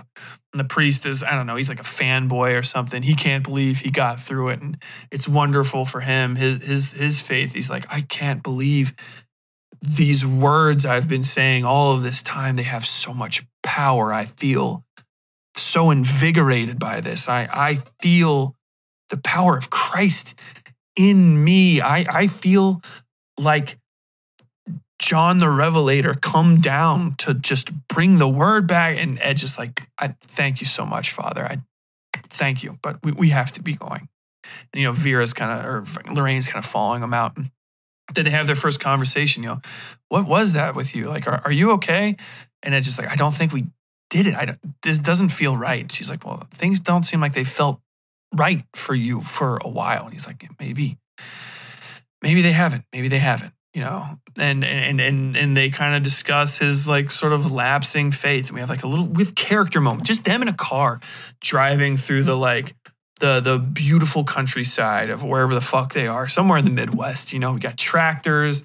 You have those moments where maybe even Vera's driving, which is like not typical for them. You can even have like one of those little, like an establishing scene where she has to reach in and adjust the seat. So bring it up close so that she can use the steering wheel, because normally Ed drives, but Ed is just so out of it that he's buried up against the wall. He just can't take it anymore. Fuck. Something's fucking wrong with me. Fuck, that in his eyes, but he doesn't express himself like that. So it's just kind of cold in him. And as he's looking out at the thing, he sees like, I don't know, maybe just like a horse walking, in through this thing, and they're talking, and the horse is walking through the field, and it's kind of just a lone horse just aimlessly walking. And as he watches it, it just walks into the woods, and his eyes kind of open. And even though him and Lorraine have been having this conversation, and she's like, so we have that thing in Farmingdale, like on Tuesday, right? Are you going to be okay for that? And he says like, yeah. She's, are you sure? And, you do one of those where their conversation fades out, and she just starts going from like, well, okay, but only if you're, and like the radio, which is playing some, whatever, fucking 86 folk music. And when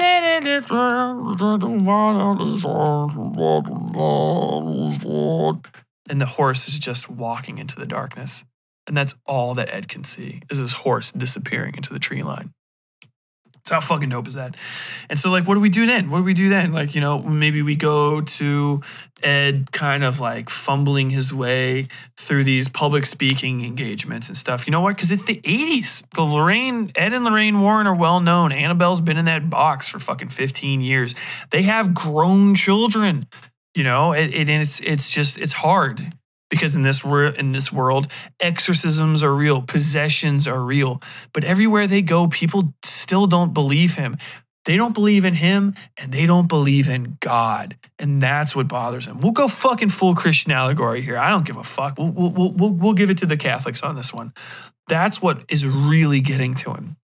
Everywhere he goes, he starts seeing empty necklaces, which is odd to him. Why does he keep noticing that? Empty necklaces. He always looks down at people's chest, and there's something missing there. You go and this could be even like a montage, and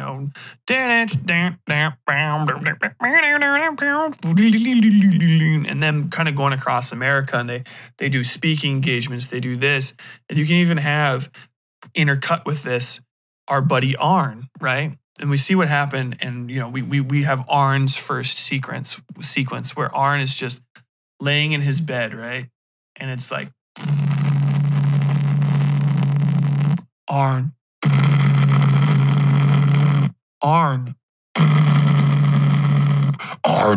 And he's like, and he wakes up.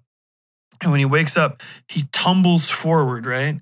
That normal, you shoot up from bed, right? But you stop because your legs are in the way. But this time he goes, and then he's floating, and then he's reaching down, and his fingers are scraping over his sheets. And as he feels it, we're in a blue and dark room. The colors are monochromatic, just a little bit of light coming in from the window over the top of his bed. And to his left, he can see his girlfriend in her hand, and he reaches, and it's just outside of the tip of his fingers. He just misses it, and he's floating upward. Arn. And then he starts seeing stuff, and it's like you see him floating over the boy, intercut. And then back to him, still floating up. Those hands not quite touching, right? And her hand getting further away from him. Arn. And then he's finally, he just sees himself going back closer to her, right? And then we see the images of the hands coming. And this time, the one hand is just black with rot, right? White skin and red pieces underneath, bone coming up, weeping sores, and these nails. The nails are the only things that are still strong. And they're like talons coming right out of the first finger joint. The whole finger bone is just sharp. Arn. And then that thing, their hands clasp. And he's wakes up, and his girlfriend's underneath him, like she's choking, and he's like realizes what he's doing, and then he's terrified, but then like a calm comes over him, and he just squeezes harder, and then you hear Arn, and he wakes up. What the fuck? Sweating, just getting up. It's daytime. The scene is no longer blue. It's just, orange. It's morning. Everything's fine. Everything's always been fine. What the hell?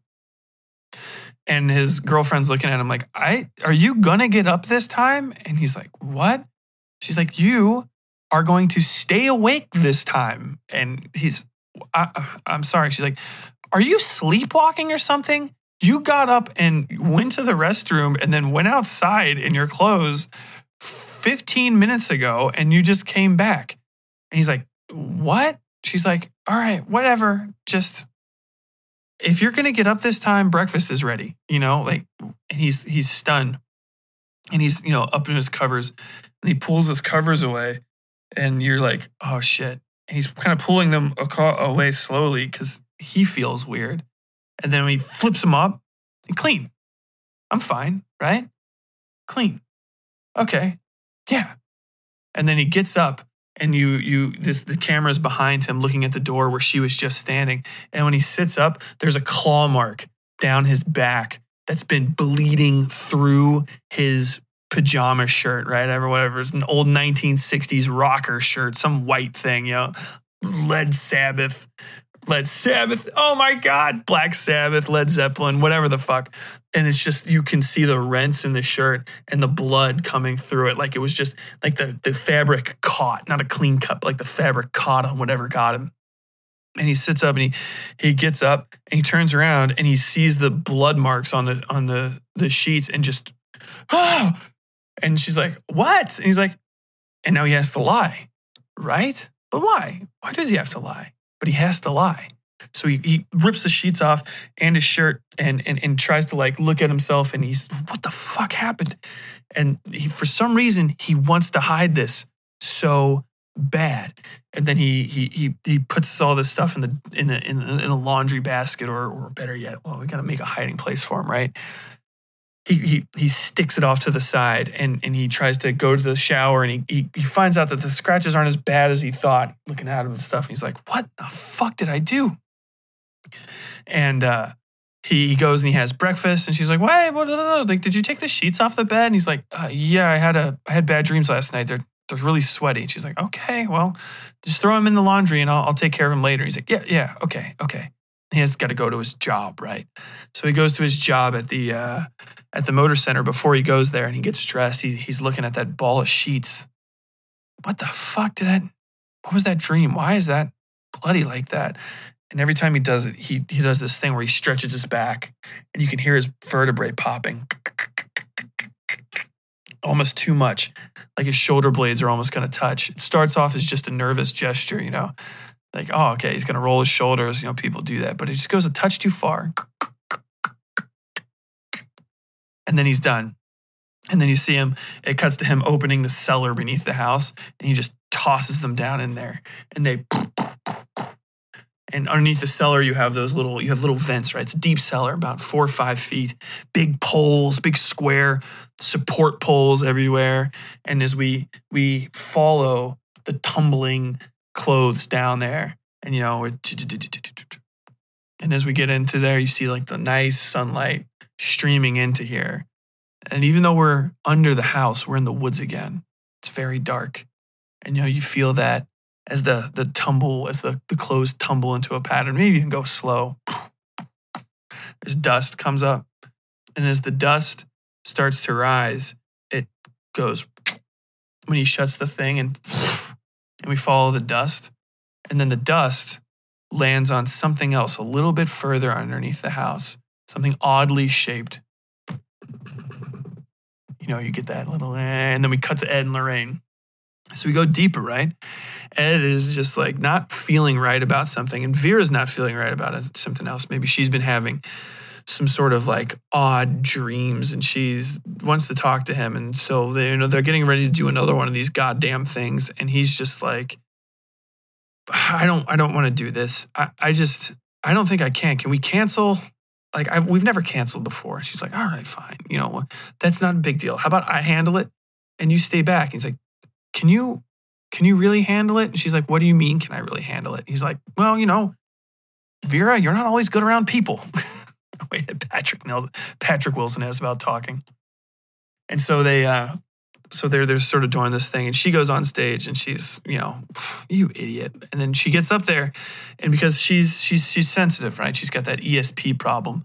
She starts answering questions, right? And while she's answering questions, she starts having that feeling, it's that feeling that she gets. It's almost like after you had that third drink and you get that first little bit of swimminess in your head where you don't know if it's dangerous or if it's fun, that little bit of buzz.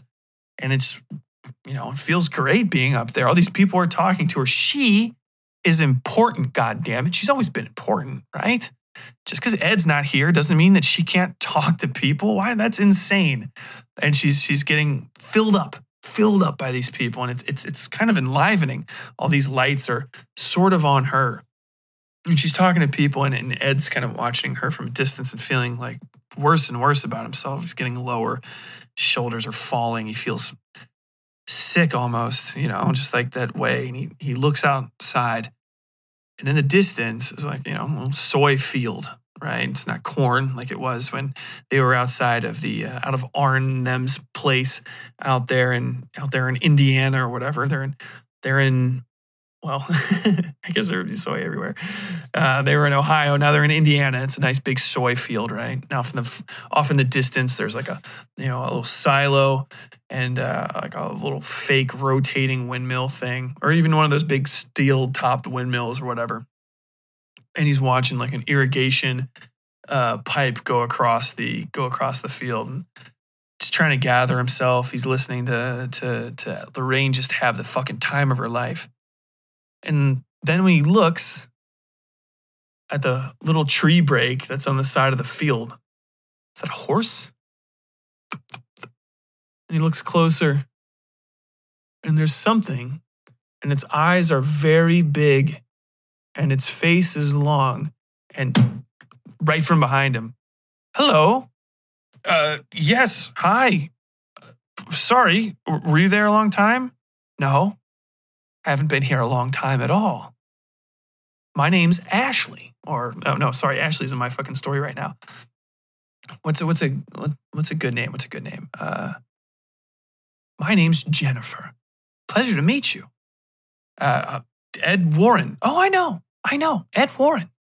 I've heard so much about you. So very much about you and your wife. Ed Warren. Yeah, well, it's great to meet you. Why aren't you talking? Why aren't you out there with your wife having a conversation right now? I'm sure all those people drove so far to see you. Yeah, well, she does a great job by herself. She's out there, on her own all the time. I don't try to hold her down. Hold her down? No. I suppose not. You seem like a non-traditional couple like that, aren't you? Just sharing the workload? Yes, I'm sorry. Jennifer, was it? Yes. What brings you here? Oh, I wanted to see you and your wife. I have a particular problem, you see. Yeah, there are channels normally that we go through, but I guess I have a few minutes. If you do, would you mind talking? And they have a conversation, right? And it's very odd. And Ed feels kind of cornered. He doesn't want to have this, and he keeps looking over, and Vera's just living it up. And the longer he looks, the more it seems like inside that room, it's so bright. The yellow light is kind of falling on her, and she's not even looking at him. She's only got eyes for those people. And it doesn't seem like this woman's problem's really a problem. All she can seem to talk about is him, and if he's okay. Because, her problem's not that big. Her problem is one of her kids is, acting up recently, kind of misbehaving. And he's like, well, that might not be anything nefarious. Oh, no? A misbehaving child out there, misbehaving and getting into his own sort of thing. You don't think that's a problem? Well, it's a problem, of course, and it's an issue, but I don't think it's maybe necessarily anything supernatural. Kids are just the way they are. Kids are just the way they are. Isn't that true, Mr. Warren? Isn't that true? Well, I hope to be seeing from you and your wife soon. I have my own sort of issues, and I guess I'll go through the proper channels this time. Make sure you're notified the way that you most expect. I would hate to be a surprise of any sort. Well, I would appreciate that. Goodbye. Oh, of course, goodbye. But I have noticed something, Mr. Warren. In all your pictures, you used to wear a cross right there on that chain. Yes, I did. It was damaged recently. I haven't had a chance to replace it. Of course. It's a shame to lose something like that. Something so important to your heart. Well, if you find it, I don't know where to go from there. Well, I hope you can find it. I know if I lost what I have right here, and, we zoom in on her hand, and there's something underneath her jacket that she's wearing. She's wearing like almost a cardigan.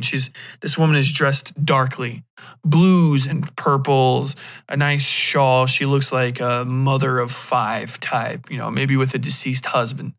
Sunken features, thin hair, but a proper ponytail, a librarian or something. Over the top of this thing that's tucked inside of her cardigan, she has a simple set of red-rimmed reading glasses with a notched, almost rosary-like glasses chain. And as she talks to him, she even takes this and cleans these glasses, even though she hasn't touched them. Well, I really do hope you find what you're looking for, Mr. Warren. Likewise, I hope your son's doing well. Oh, I'm sure wherever he is, he is. Wherever he is, he's doing just fine, Mr. Warren, just fine. Well, see you soon. And Ed's like, okay, yeah, well, thank you. He looks back out the window, and when he does, all he can see is maybe the tail of like a horse or maybe even a deer walking into the woods, just like that sort of haunch shape. That was weird. All right, fine. Goes back and talks to his wife, and she's standing there having the time of her life. And now we cut to Lorraine. How's Lorraine doing? Lorraine feels amazing. Lorraine is on top of the world. Big breaths. I just know when we were out there in Farmington, it was like a revival. The way that we spoke to those people, and that when she looks into the crowd, the faces are big, very slow, very, very big, emotive. Ha, ha, ha, whoa. Yes, when you see a woman's face in the crowd, when she sees this woman, her eyes are so wide, she's almost panicked, almost frenetic with her passion for this moment. And Vera kind of locks on this woman whose eyes are just opening wider and wider. And then behind her is a man who reaches up, and he's got a very large hand. And he leans up and grabs this woman by the shoulder, and he's laughing. Ha, ha, ha. And his mouth seems just a touch too big, and his eyes are kind of dark. It's odd that she can't see anything but the reflections of the wetness there, those tiny little beads of white.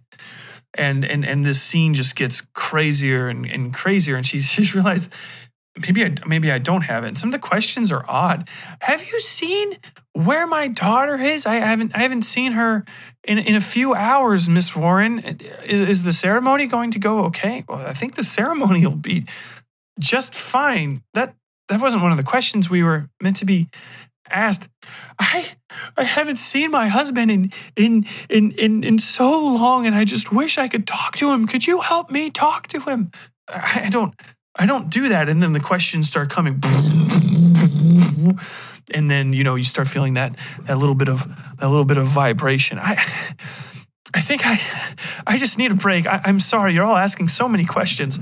And as it gets worse, you see the same woman, Jessica, that was talking to her, standing very politely, just in the shape of a doorway behind them, her hands clasped over each other, the tiny reading glasses moving up from her as she takes them with a hand. And then you realize that her hands are still clasped, and there is actually something coming out from behind her. Its big hand wrapped around her waist, its face almost too dark to see, but the teeth are there. And the eyes are yellow and slitted like a cat's. And it puts the glasses on her eyes for her the way that like an angel will hold its hands around a deified person in a statue. And then Lorraine can't take it anymore. And she steps back, barely able to breathe. And people are rushing up on stage, almost going to attack her. She's being attacked. She's fighting at them like, no, Miss Warren, are you okay? Are you okay? And then we cut, and this lighting effect is gone, and the room is small, and it is very normal. And she's on her back having a panic attack, just breathing. And these people are helping her. She hasn't hit any of them. And Ed is standing in the doorway, paralyzed. He should be going to his wife. But he's not. These people are between her and him.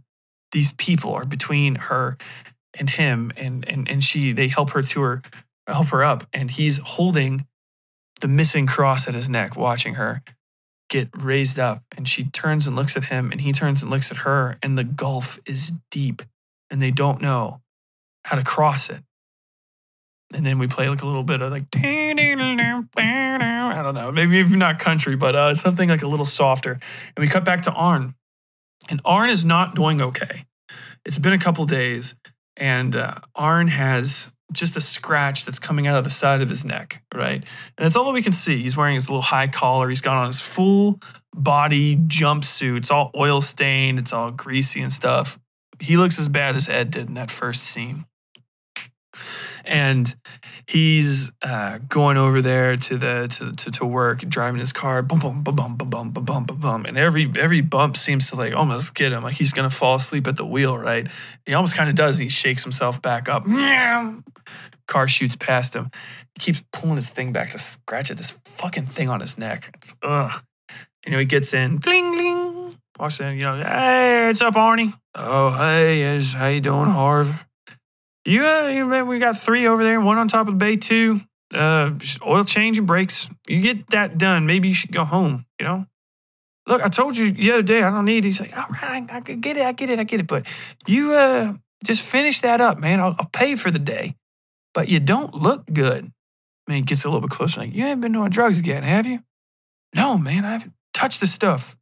Been like 4 years, okay? I haven't touched anything. I don't do that sort of stuff. I just can't sleep. Okay. Bay 2, oil change, brakes, get it done. Take your lunch break, and then we'll talk about getting you another car. We got plenty out there. We need tons of work done.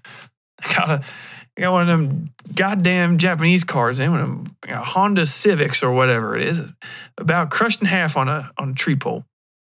And we're going to be spending all day rebuilding that thing. So maybe you can help us with the transmission on that. How does that sound? Yeah, it sounds fine. That sounds fine. You mind if I get to work? All right, on you. Go ahead. Ding, ding, ding, ding. Hey, welcome to Merv's. Come on in. Da-da-da-da. He goes to work and he's standing in front of the car and the car is over top him, right? Got to empty the oil and he's bling, bling, bling. Kind of just cutting quickly through all of him. Take the oil filter off, pour the stuff up. He's making mistakes, little tiny mistakes, not getting out of the way of the oil filter when it dumps and dropping the pan, right? He's like, fuck, why didn't I just fucking set it on the goddamn ground? He's got oil on his hands, leaking into his things. Shit. Rolls back his sleeve, and underneath his sleeve, you can see this barely healed gash going up his arm, right? He's got a bandage around it, but the bandage doesn't look good. It's a little yellow, a little crusty, a little brown. And he looks at it for a while. And while he's looking at it, he looks down into the pit, the little trough that goes underneath the cars for him to work on, right? And while he's staring at it, he just feels that feeling, you see him swaying and he blinks. What the hell? And he looks around like, hey, like Merv? I can't remember what the hell I called the first guy. Merv? There's people milling about in the office all of a sudden, like so many people. Odd, but Merv said that there'd be a bunch of people here today, so it's all right, fine. But they're loud. And for some reason, it's really yellow in there, right? The rest of the garage is kind of blue and dark, storm clouds overhead. And he looks behind him, and outside is just, a little country road, and then there's the woods, and then on the far side, then a field, and then on the far side, the woods. And he's looking at the woods. It kind of just seems so deep and dark. He shakes it off. God damn it. He looks back at the trough underneath him and he can see something skitter back under there. What the fuck was that? The hell? Then he kind of gets down. And when he gets down to look underneath the car, on the other side, he sees himself. It's a mirror, a perfect mirror. But this other him is dark. It's like the oil completely covered him. He's black and wet, and his eyes are like little hot pits of light. And he's shakes it off. That can't be it. And then when he looks back, it's gone. Because of course it's gone. And then he looks over at the office. And when he looks over at the office this time, these windows are opaque, right? It's a small 5x5 or maybe like a 4x8 rectangular window, about hip height, opaque glass with the little wires in it, right? It's really bright in there, like dark orange. But this time, you can see little shapes of people. Boom, boom, boom. Like banging their heads on the glass almost.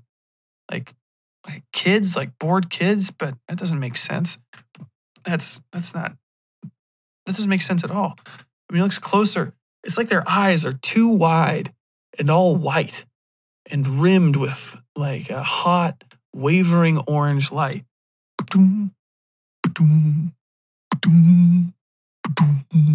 can keep hearing that reverberating noise. And he's, all right, I just gotta do brakes. It's what he just says to him. He just says, brakes and oil, brakes and oil, brakes and oil, brakes and oil. And then he gets under there and he's redoing the oil, right? Puts the cap back on the oil pan. He's tightening in the tightening in the oil filter, and you see one of the little stops on the car, that keep it from rolling off on this old school thing, just go.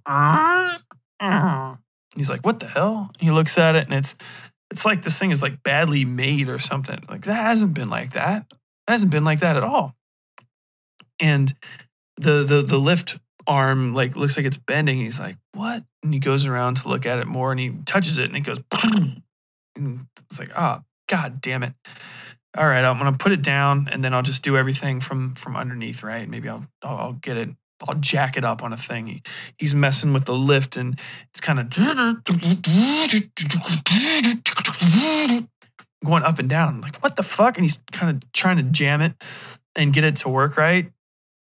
And then it pops, up, and he's like, oh, fuck. And he just drops it on the ground. He's like, it looks fine enough. Maybe I'll just do it, right?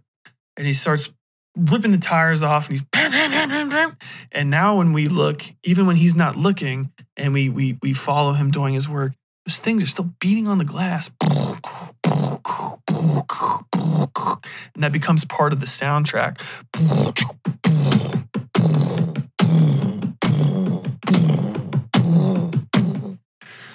And it just gets more intense, and he's just working his way. We're going flash, work, flash, work. And now he's having that fucking dream again, but even while he's awake, and he sees his girlfriend, and he's reaching out to grab her, but he's grabbing, a brake rotor, and now he's strangling her, but he's actually just pushing the brake rotor onto the bolts.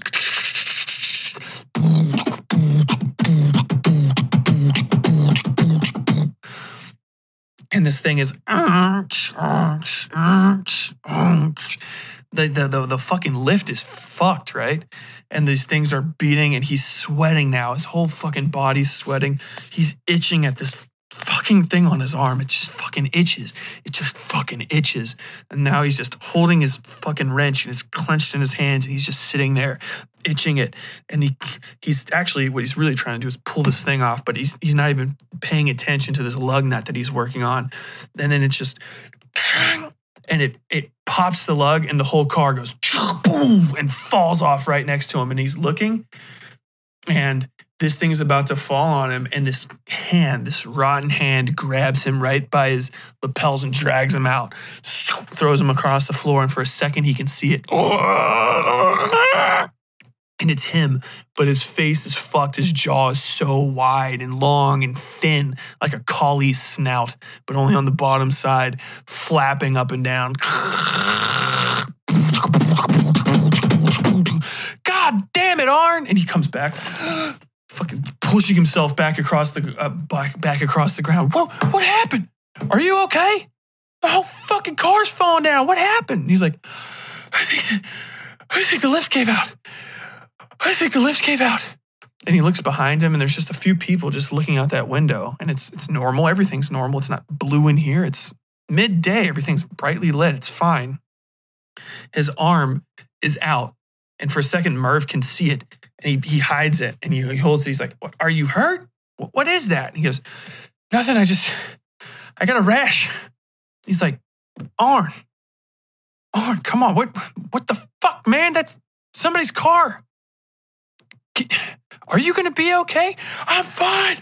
And he stands up, and now all of a sudden it's weird. And Merv's standing back, and he's got that fucking wrench in his hand still, and he's beating it against the wall. I'm fine. Fuck, boom. He throws it down and runs out, and he just runs into the fucking field. And he's just sprinting. He's tearing off his fucking clothes because he can't breathe. And then he's just out there, and his chest is scrawny, and the scratch marks are everywhere. Festering, blistered, disgusting. And he's just... and his breathing gets harder and harder and harder. And like, it's atop of him. The camera's over top of him, and then it's just going down. And he's just stripping down, and then he's just in his boxers, freaking out, running through this field. And you can see, like, in the shadows around the station, just things like the thing that put the glasses on the woman, just scratching at the side of the building and going back in. And then we cut to him, and again, it's just him, and he's distant now. He's so far from us, sprinting into the darkness at the edge of the woods. Boom. And then we cut to, and then we got to do a little bit. I guess I've probably been doing this for too long, but we go to Ed and Lorraine, and they have some arguments and stuff. This is all middle action stuff. So we have a few more scares. Ed is, maybe goes and talks to his old priest and stuff. And during this, Lorraine is also like, she's starting to freak out because when she doesn't have Ed around to ground her, she starts to float up way too high. And when Ed doesn't have her to sort of, fill him, he deflates and goes down. They need each other desperately, and they don't have each other, and they kind of go on their separate ways. And at this point, they realize that something has gone wrong. They both start seeing the signs, Ed keeps seeing these people without these, goddamn, there's nothing on their necklace. And one of you even stops him, and just like, hey, bud, how you doing? Ed Warren, right? Like, yeah. He's like, I heard about all of that good work you were doing over there in Farmington. And I guess Farmington, we can just say that Farmington's wherever the fuck they were and everything. It might actually be the name of the place from the whatever, but he's like, well, that didn't really go the way I wanted. Oh, not the way you wanted? Well, things don't always go the way you want, but that doesn't mean they didn't go the right way. Well, you have a good day. Have a great day. All right. And he's, what the fuck was that? And he watches the guy kind of look like as he's walking away, and the dude just keeps looking back at him and waving. And then one time he looks back at him, and the dude's completely fucking gone. What the fuck is going on with me? And then Lorraine has her run in with the lady, and I don't even know how that would go. It'd probably be a blast. Like I'm talking too long, but I'm having so much fun with this. I'm just gonna keep going. If I've still got you guys around, I hope you're having a good time. So we go to like Lorraine, right? And she's just trying to like quiet the voices in her head, and she's just, touching her temples and stuff. And maybe she's at a place that calms her. They're back in their hometown, and she keeps going to, let's see, how about a coffee shop? She goes to a coffee shop that she likes. She knows the people there. Hi, Maureen. Oh, hi, Lorraine. How you doing? We heard about all of that over there in Farmington. She's like, yeah, I keep hearing about it. And she's like, oh, I'm so sorry. I know you don't like me talking about work while you're here. She's like, it's fine. She goes and has her coffee, right? And while she's having her coffee, she's trying to page the newspaper, and she can't even look at the newspaper without seeing visions of everything that she's seen. 3 dead in a car crash, child missing, foul play suspected, and she sees the bloated corpse of a baby floating gently against a tree limb in a river. Flips it. Teen, like beloved son, dead, unfortunately, blah, blah, blah, just an obituary. And she sees this kid hanging, his neck slit open by a fucking bloody tree limb while his friends are laying dead in the car below him. And it's just his last 3 seconds on earth. And he's looking right at her. And then she's like, God. And she pushes it away. And she thinks, and she's like, and you can tell she wants to call Ed, but Ed's been having his own problems. And all of a sudden, right into the seat across from her. Well, hello. Sorry, I don't believe we know each other. We don't. Well, I am so sorry. This is one-sided, but I'm a big fan of yours. A very big fan. My name is Jessica. And I know you're Lorraine Warren, but would you mind that we shook hands? And they shake hands, and it's a long, slow time before they touch. Almost like an eternity. And Lorraine flinches. But there's nothing.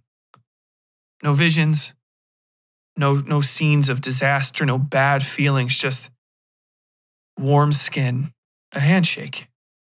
Nice and easy. She smiles at the hand. It's honestly nice to meet you, Jessica. Likewise, very much so. I've spoken to your husband when you were having that little conversation with that congregation out there in Bloomingdale or wherever the fuck they were. Oh, yes. And you can tell this is uncomfortable for Lorraine because that wasn't a great day for her or Ed. Did you stay for the thing? I did. You may have seen me. I don't know if you did. I was at the back, near the door. Do you remember? And Lorraine almost can. But what she remembers is just a woman, maybe this woman, with a child. But what she can remember is a hand holding glasses and putting it on the woman's face for her. And she looks down and sees those same glasses on her chest, along with a necklace that goes down beneath her cardigan. Are you religious? Oh, quite. I could say I'm almost a fanatic of sorts. At least that's what the people who know me most best say. My children, especially. But their devotion is almost as powerful as mine. It's good to have devotion, you know. I spoke to Ed some about that. It seems that his is lapsing to a degree. I don't mean to pry. No, it's fine. It's fine. We're public figures, after all. People tend to pry a lot. And I don't sense anything off about being with you. And they both get the joke and laugh. Sense. Of course, you've had your senses for a long time, right? Almost since I was a girl. It's been with me the entire life, you know. Yes. I have gifts too like that. It's hard to share them. Even to bring them up with people, even folks like you who are, you know, burdened with glory. It's a burden. It is.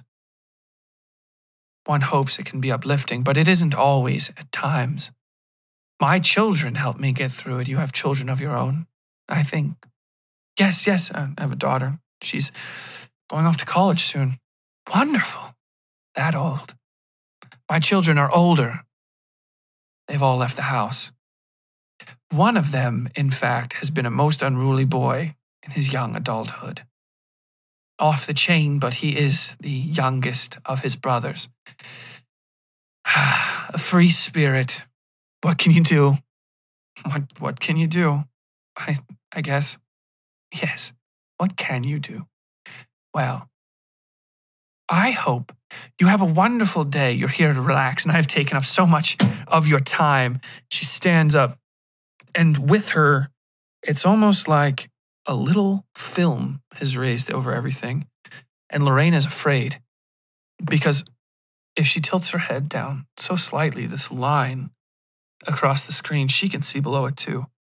And there are things out there in the streets, against the walls, fingers with nails so sharp they cut through glass. And then it's over, just gone. You know, you get that little thing. Lorraine, oh, are you all right, dear?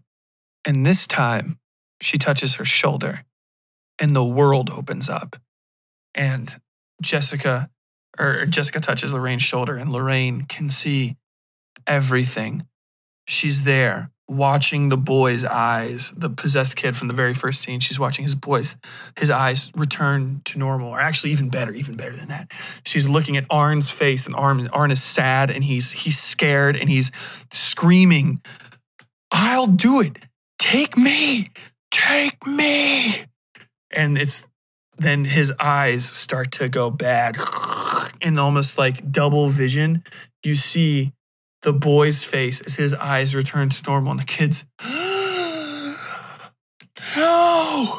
no. And then she's and she's not herself. She's someone else, but it's still her.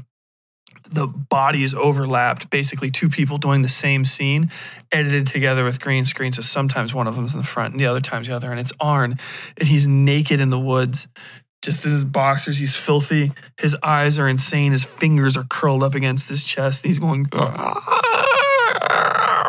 and his fucking jaw is opening up, and he's clawing at his face. His body is covered in these wet, weeping sores, and he's slapping mud on himself. And he looks up, and his teeth seem a little too thin, not sharp, but just too thin and too long. And he bites down into the throat of a dead horse that's laying in the edge of the woods. And he's ripping it out, and his eyes are white. And he's just using his teeth. His hands are worthless, clutched up against his chest, vibrating against his breastbone. And behind him are figures approaching, and they are not human. Their legs are thickly muscled. Some of them walk on cloven hooves. They all have those tardigrade, no, not tardigrade, ambigrade. They have like deer feet, you know. So they're back feet, like the back feet of any like four-legged animal. They're, and he looks back at them and screams like he's defending his own meal. And then you just see between them the flowing purple and black skirts. Jessica approaching, and she kneels and she strokes his hair, and he puts his face against her. And then Lorraine wakes up and she's in the coffee shop, just fucking having a full-on panic attack, looking around. The ladies at the thing. Jessica's gone, but just right in front of her on the what do you call it? Just like on the little tablecloth is just the smoldering black of a pentagram. Or even better, not fuck a pentagram. That's too dumb. Just some cool symbol. I haven't drawn it yet. We'll just imagine one. Imagine it being one of mine. We'll just put the fucking, I don't know. Put the hand of sticks there. And it kind of goes out. And she's like watching it, and then it into fire. And she, whoa! She has to slap it out. It's kind of funny. And then her person looks over at her, and she's like, "What was that?" And she's, the woman that was just sitting here was smoking, and she dropped a cigarette. I guess it fell out of the ashtray. And the woman looks at the ashtray, which is empty, sitting against the wall because Lorraine doesn't smoke. And she's just like, "Lorraine, what woman?" And then we go back to Ed, right? And Ed and her are having this conversation, and Ed's just like, I don't know. Blah, blah, blah. We probably have to have a couple little filler scenes. We should probably have something there with the guy, you know. Okay, so like, he comes back, right? We got Arn, and Arn is in his house now, and Arn does not feel good. Arn is not well, and Arn is no longer wearing any clothes but pants. And he's just standing and and he's got this kind of rhythm to him. He's rocking his shoulders. His head's down. And he pops all of the vertebrae in his spine. His shoulders roll back. And this time you can see something beneath the skin where his ribs should be. But then he rolls it back. His girlfriend shows up. She's like, "Hey, what? Why aren't you at work?" And he's just like, "I quit. I had to quit." She's like, you quit your job? What did Marv say? Oh, sorry, I didn't mean to burp. I've been doing too many voices, and now I got fucking air in my stomach. What did Arn say? Or what did Merv say? He's fine with it. I broke her car. I think he called. Do we have any liquor? Do you want a drink? No. We don't keep that in the house anymore, Arn. And no, we shouldn't drink. Well, why the fuck not? And then they have like an argument, right? And she's just like, "I don't know what the fuck is wrong with you, but you have been not okay. Like, do you want to talk to somebody? Do we need to go see the priest or something?" He's like, "No." And she's scared. And he's like, "I don't want to see any fucking priests in here." She's like, okay. Get out. And he's starting to freak out. "Just get the fuck out."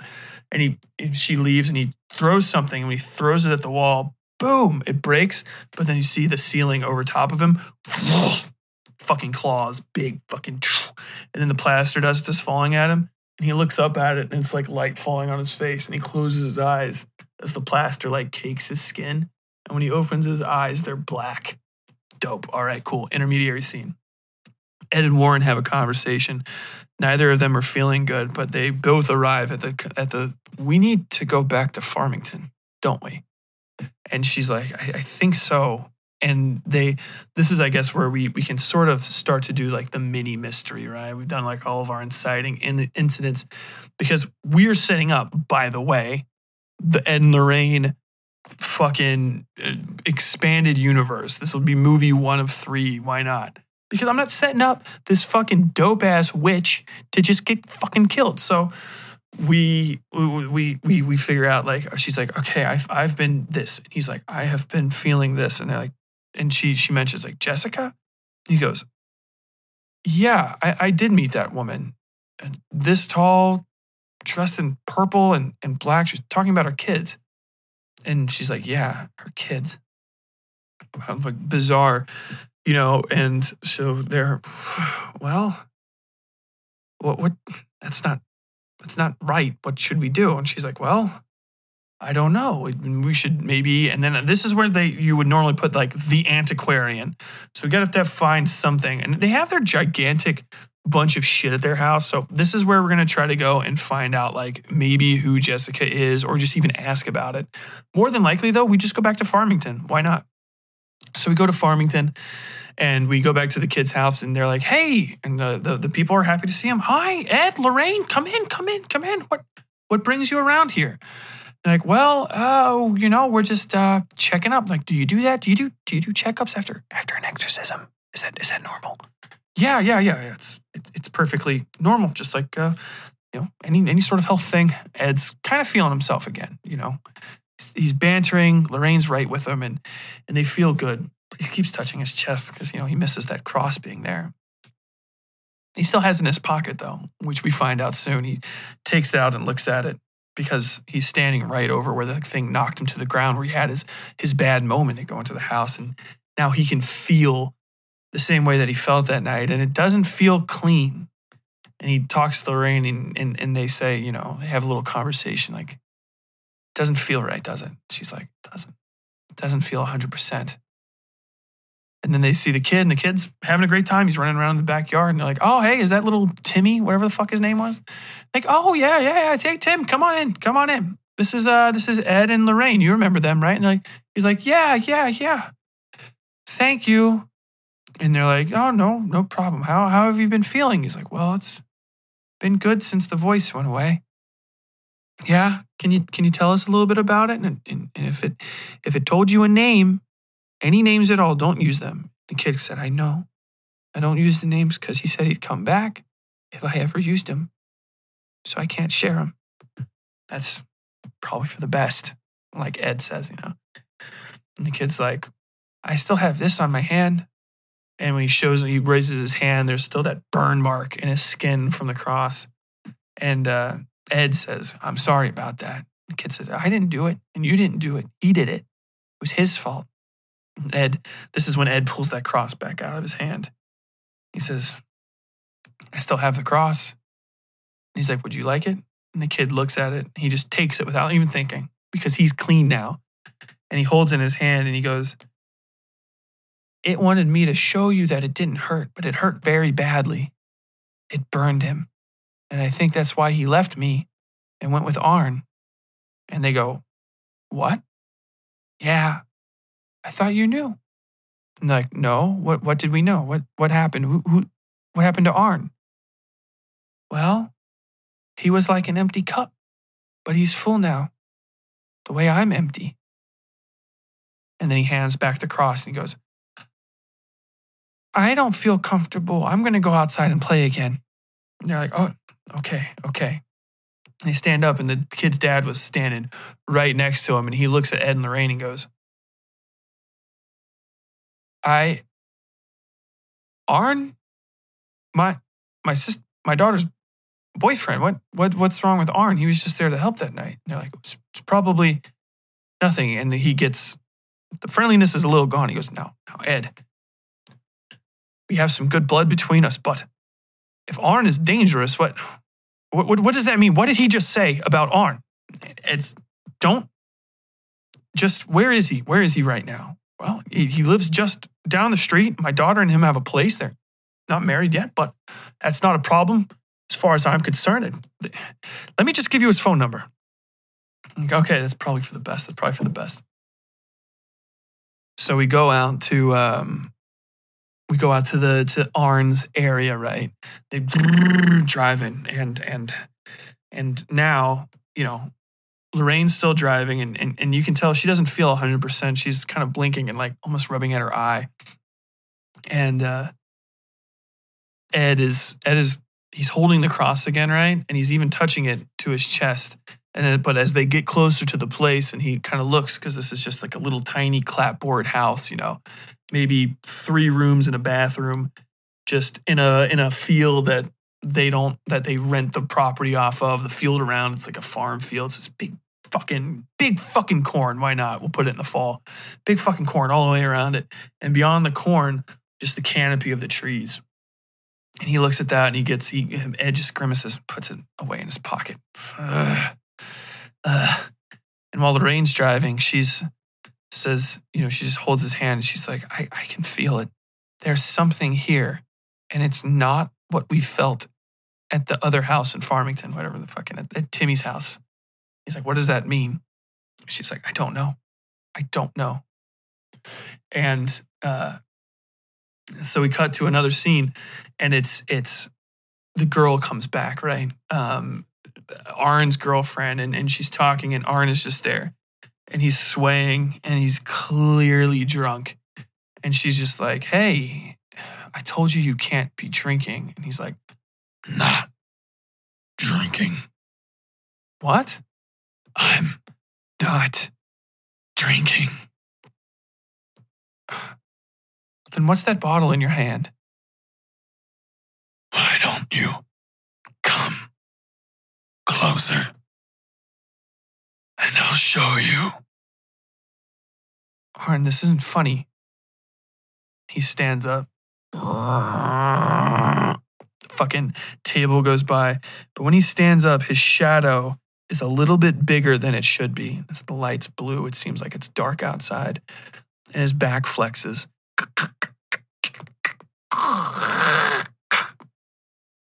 Arn? He cracks his neck. Arn? Let me show you. And then, and he runs at her, and you can only sort of see like some of it. And she's, no, Arn. And then, boom, boom, boom. And, we intersperse this with the what are they called? With, Ed and Lorraine, Jesus Christ, with the Warrens are approaching, and got a little low camera following them through the corn. It's waving, and they're putting their hand on the doorknob, and right as they do, we see Arn's girlfriend open the doorknob, and then it gets pulled back, and as it gets pulled back, Ed opens it into the house. Hello, and it's dark and it's empty. And we're cutting, and as he's walking, Ed, Lorraine's holding on to him, grabs him. Ed, let's go back outside. No, we don't know if there's something in there. I know something's in there. And then you see the girl screaming, fucking just cuts opening up on her face. Stop, Arn! She's slapping him. And his eyes roll back into his head all the way gone. And you see his hands. And they just get bigger. And then she's just... And Lorraine stumbles back out of the house, like a side view. And Ed's coming back after her. Lorraine, what's wrong? She's like, we're too late. Oh my God, we're too late. And then she runs up past him and shuts the door and pulls it shut. And then she looks at him and grabs his necklace off of him, right? And she's like, and then she pats his pocket and takes his cross off and tries to connect it back again and hangs it over the doorknob. And just as she does that, the doorknob goes and closes, and they back up. And Ed's looking around the house, and she's like, we just need to call the police. Just don't go in there. Don't go in there. And they do. They call the police. And when the police come up, you're right, we find Arn inside, right? And he's just still at the table, and he's swaying like back and forth. And there are claw marks everywhere. This place is fucking ruined, shredded to pieces. There's blood all over the place. He's still drinking his bottle. And they're like, all right, son, hands up. And he just raises his hands, and you see in his face, and it's just his normal exhausted face. He's covered in scratches himself. He's as wounded as the house around him. I'm done. And they arrest him. They pull him up, and he gets taken out past Ed and Lorraine Warren. And when he's walking past them, he smiles, and his eyes are wrong. Just fucking wrong. Red rimmed, almost pale, like the color's gone out of him. And he just says, "Too late, Ed. See you soon, Lorraine."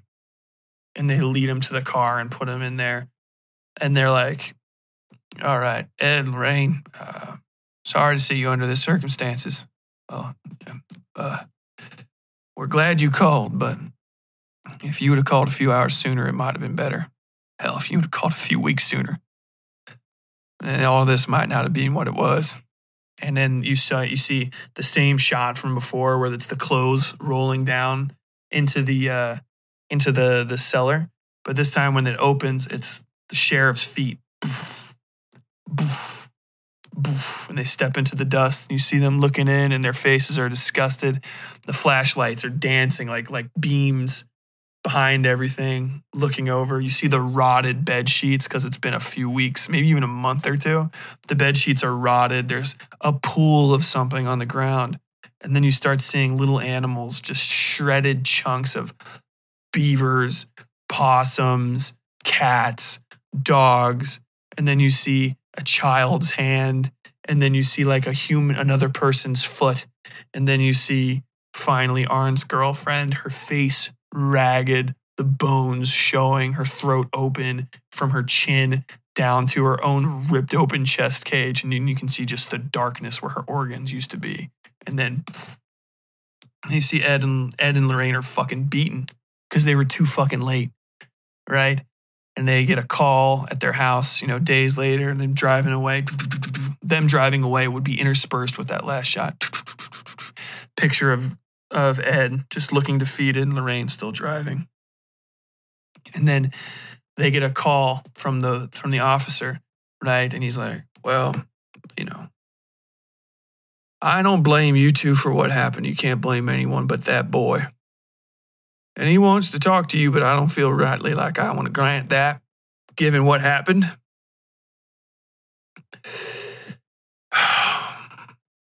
That girl's dad said you two might be able to help.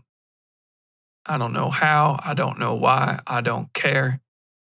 There are some things that we found down amongst that mess, which I have no experience with, and for all the good it'll do, I'll show them to you before we hand them off to the FBI, because this has crossed state lines, so it'll be out of my jurisdiction as of tomorrow. It's a federal case, and, well, I already had a few conversations with them, and they aren't too keen on letting you see any of this. So, you got 10 minutes. They go and they talk to Arn, and he's Arn again, and he's empty, ruined. All of his scratches and stuff are they look good now. They're stitched together. Parts of his mouth have clearly ripped open, and that's stitched. It's fucking up the way he talks. So he's just like this. "Hello, Ed. Hello, Lorraine. How you doing, Arn? You know how I'm doing. I killed her, Ed. It made me watch. But I killed her. You don't have to blame yourself." "I do have to blame myself." And they have that whole thing. "It was me. I knew it would take me out to the woods. And I ignored what was happening. But I did it."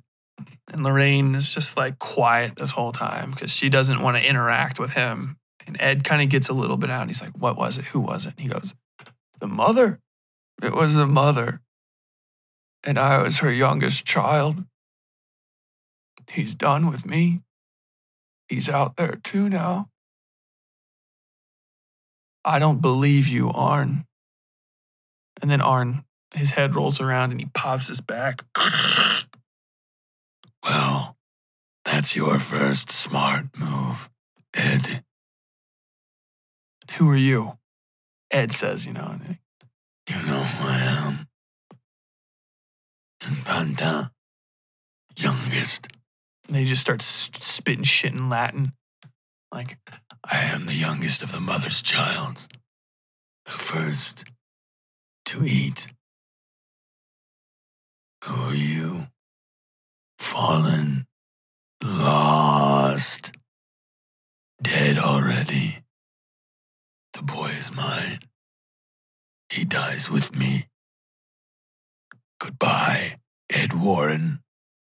Yeah, fuck yeah. And so like they're like, you can't do anything. And then he just shuts down and just fucking plump, head down. They lead him away. Then they get 5 minutes with the other thing, and this is Lorraine's time to shine. And all it is just a piece of skin stretched between like a triangle of sticks that are woven together, wrapped over the top of it. And on it is just that symbol, the same one that she saw from the cloth. And she puts her hand on it. And then she's, and she sees Jessica. And the woman's just like looking at her, and she goes, well, it's so nice of you to visit, Lorraine. What did you do? I just did what was in my nature. Same as you. We really can't help it, What you do is you see, you touch, you feel, you experience. I bring life into the world. Superior life, better life, the true life. Let Arn go. Oh, I can't. My children flee the coop. The youngest. My youngest is so pampered, he doesn't really listen to me at all. The others do. And it's all sort of a game to them. Things like this, it's always just a game. Your husband, the boy, you, me even, pawns and pieces, players, on a chessboard so big and so complicated you can't even begin to understand the sides of it. But I think you'll find that your place in the game is going to be quite exhilarating, Lorraine Warren. And then they have something. They mean just nothing at all. They don't say anything else. She's just standing by her altar.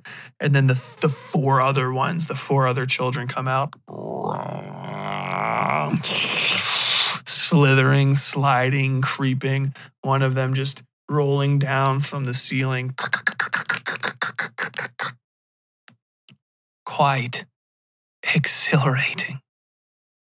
And then it ends and Lorraine is she's just holding the thing and she starts to crush it in her hand and Ed's, no, Lorraine. He sets it, he takes it and sets it down and then they hold each other's hand for a second. And then they have to come to grips with the fact that they lost. They lost. The first time, right? No exorcism, no last minute save. 6 dead in Farmington. The disgraced Warrens at the side of it. No longer will any police people take them seriously, and there's something else in there, something else out there. And that's kind of how it ends. They go out to the car and they're thinking, and it seems like they're falling apart. But Ed has his burned cross in his hand, right? It's in his necklace because the police gave it back to him after they took it off the door after they arrived. And he's holding it in his hand. And Lorraine's opening the door. And he goes, wait.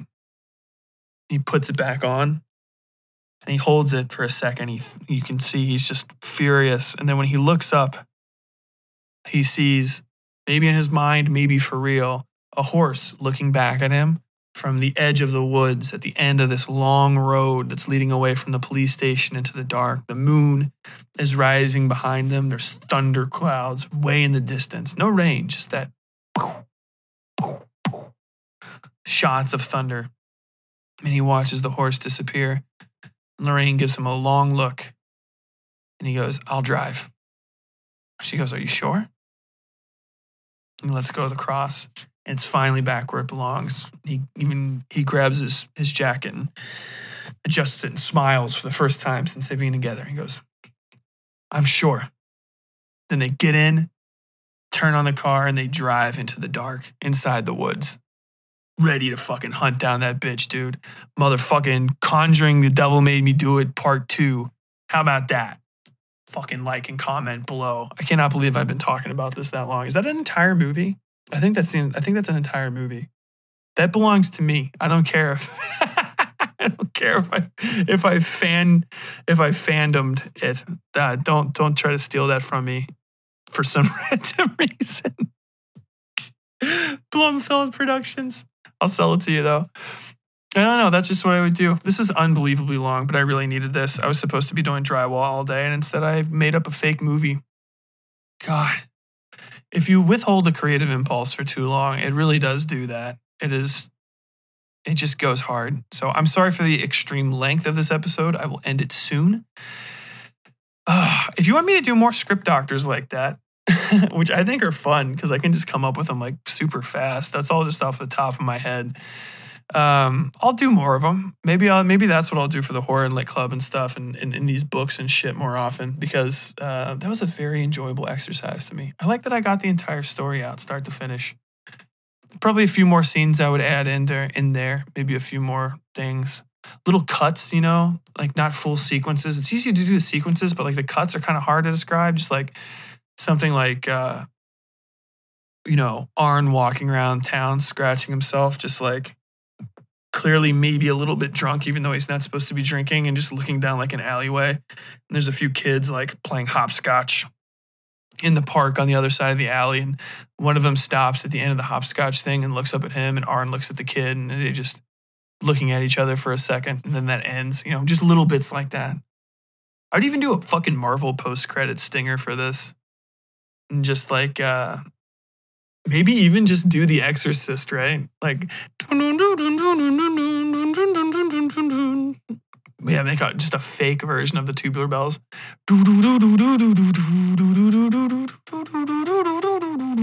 I can't do that right.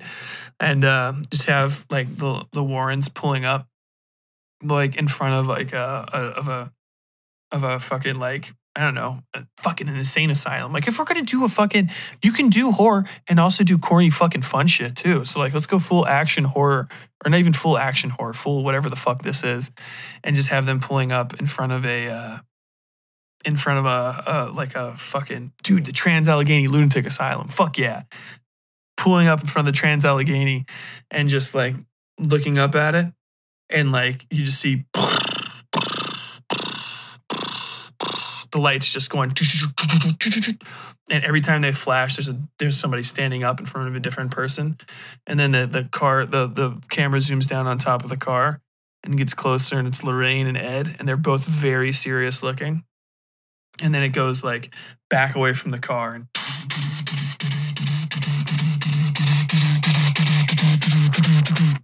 continued in Conjuring, The Devil Made Me Do It Part 2, a movie that will never exist. Oh, man. Well, I guess I'm about to get back to work for real. And thanks for letting me hang out with you guys and kind of blow off some steam. I know this is an extremely long episode. I really hope you tolerate it, if not enjoy it. I can't do much to cut it down because I don't have time to do that stuff. So it is what it is. If you like the content I make and you want to hear more of this stuff, please consider supporting me on Patreon, patreon.com/westside-fairytales. We need the money. Not just to make stuff, but also to make sure that I have livable conditions in my home. And, much love to all you guys out there. Thanks for your support. Thanks for letting me do stuff like this. Also, we haven't gotten a lot of new comments or anything on the various media things. So like rate and review us. Please do some reviews. If you got a second, just hop on over there. Crack those out. If you got like 5 or 6 seconds, just be like, hey Tyler, you're a fucking mediocre personality, but you know what? You make my one day a month a little bit easier. And as always, we're on Twitter at WS Fairytales, Instagram, Westside Fairytales on Facebook, everywhere. And with that, as always, until next time, stay safe out there.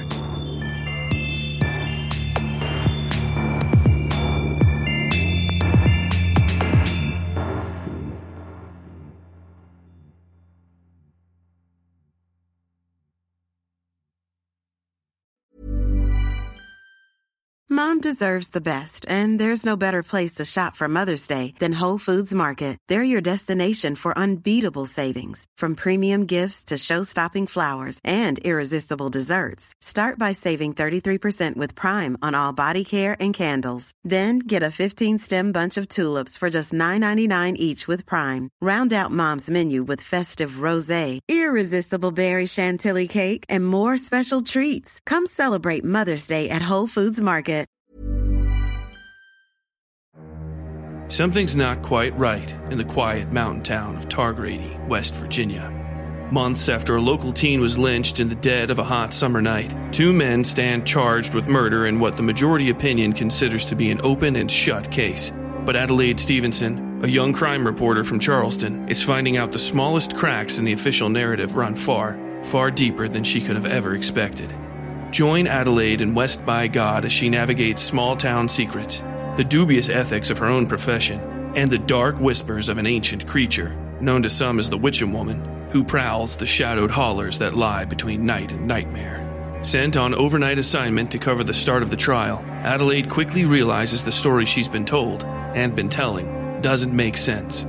Cryptic assertions of a concrete alibi are emailed to her by the family of the accused. Nobody in town seems comfortable discussing the basic facts of the case, and the murder she's been writing about wasn't the only tragic death this summer. Adelaide extends her stay against the wishes of her editor, and her investigations take a complicated and dangerous turn as she discovers the true depths of the mysteries surrounding Targrady. The only real evidence from the night of the murder may lie in the hands of a notorious local crime family led by an enigmatic woman known as the Fetid Queen. Local authorities seem to grow more hostile by the hour, and even Adelaide's own career might not survive this assignment. Featuring an eclectic cast of characters ranging from violent and horrifying to outlandish and fabulous, West by God is a must-read novel for anybody who enjoys Twin Peaks, Stephen King, and all the creepy places you find just off the path in the woods. It is the debut novel of Tyler Bell, a USMC infantry combat veteran, former crime and courts reporter for the Charleston Daily Mail, and creator of the award-winning West Side Fairy Tales horror and dark fiction podcast. Due for release by Henlow Press in October of 2023.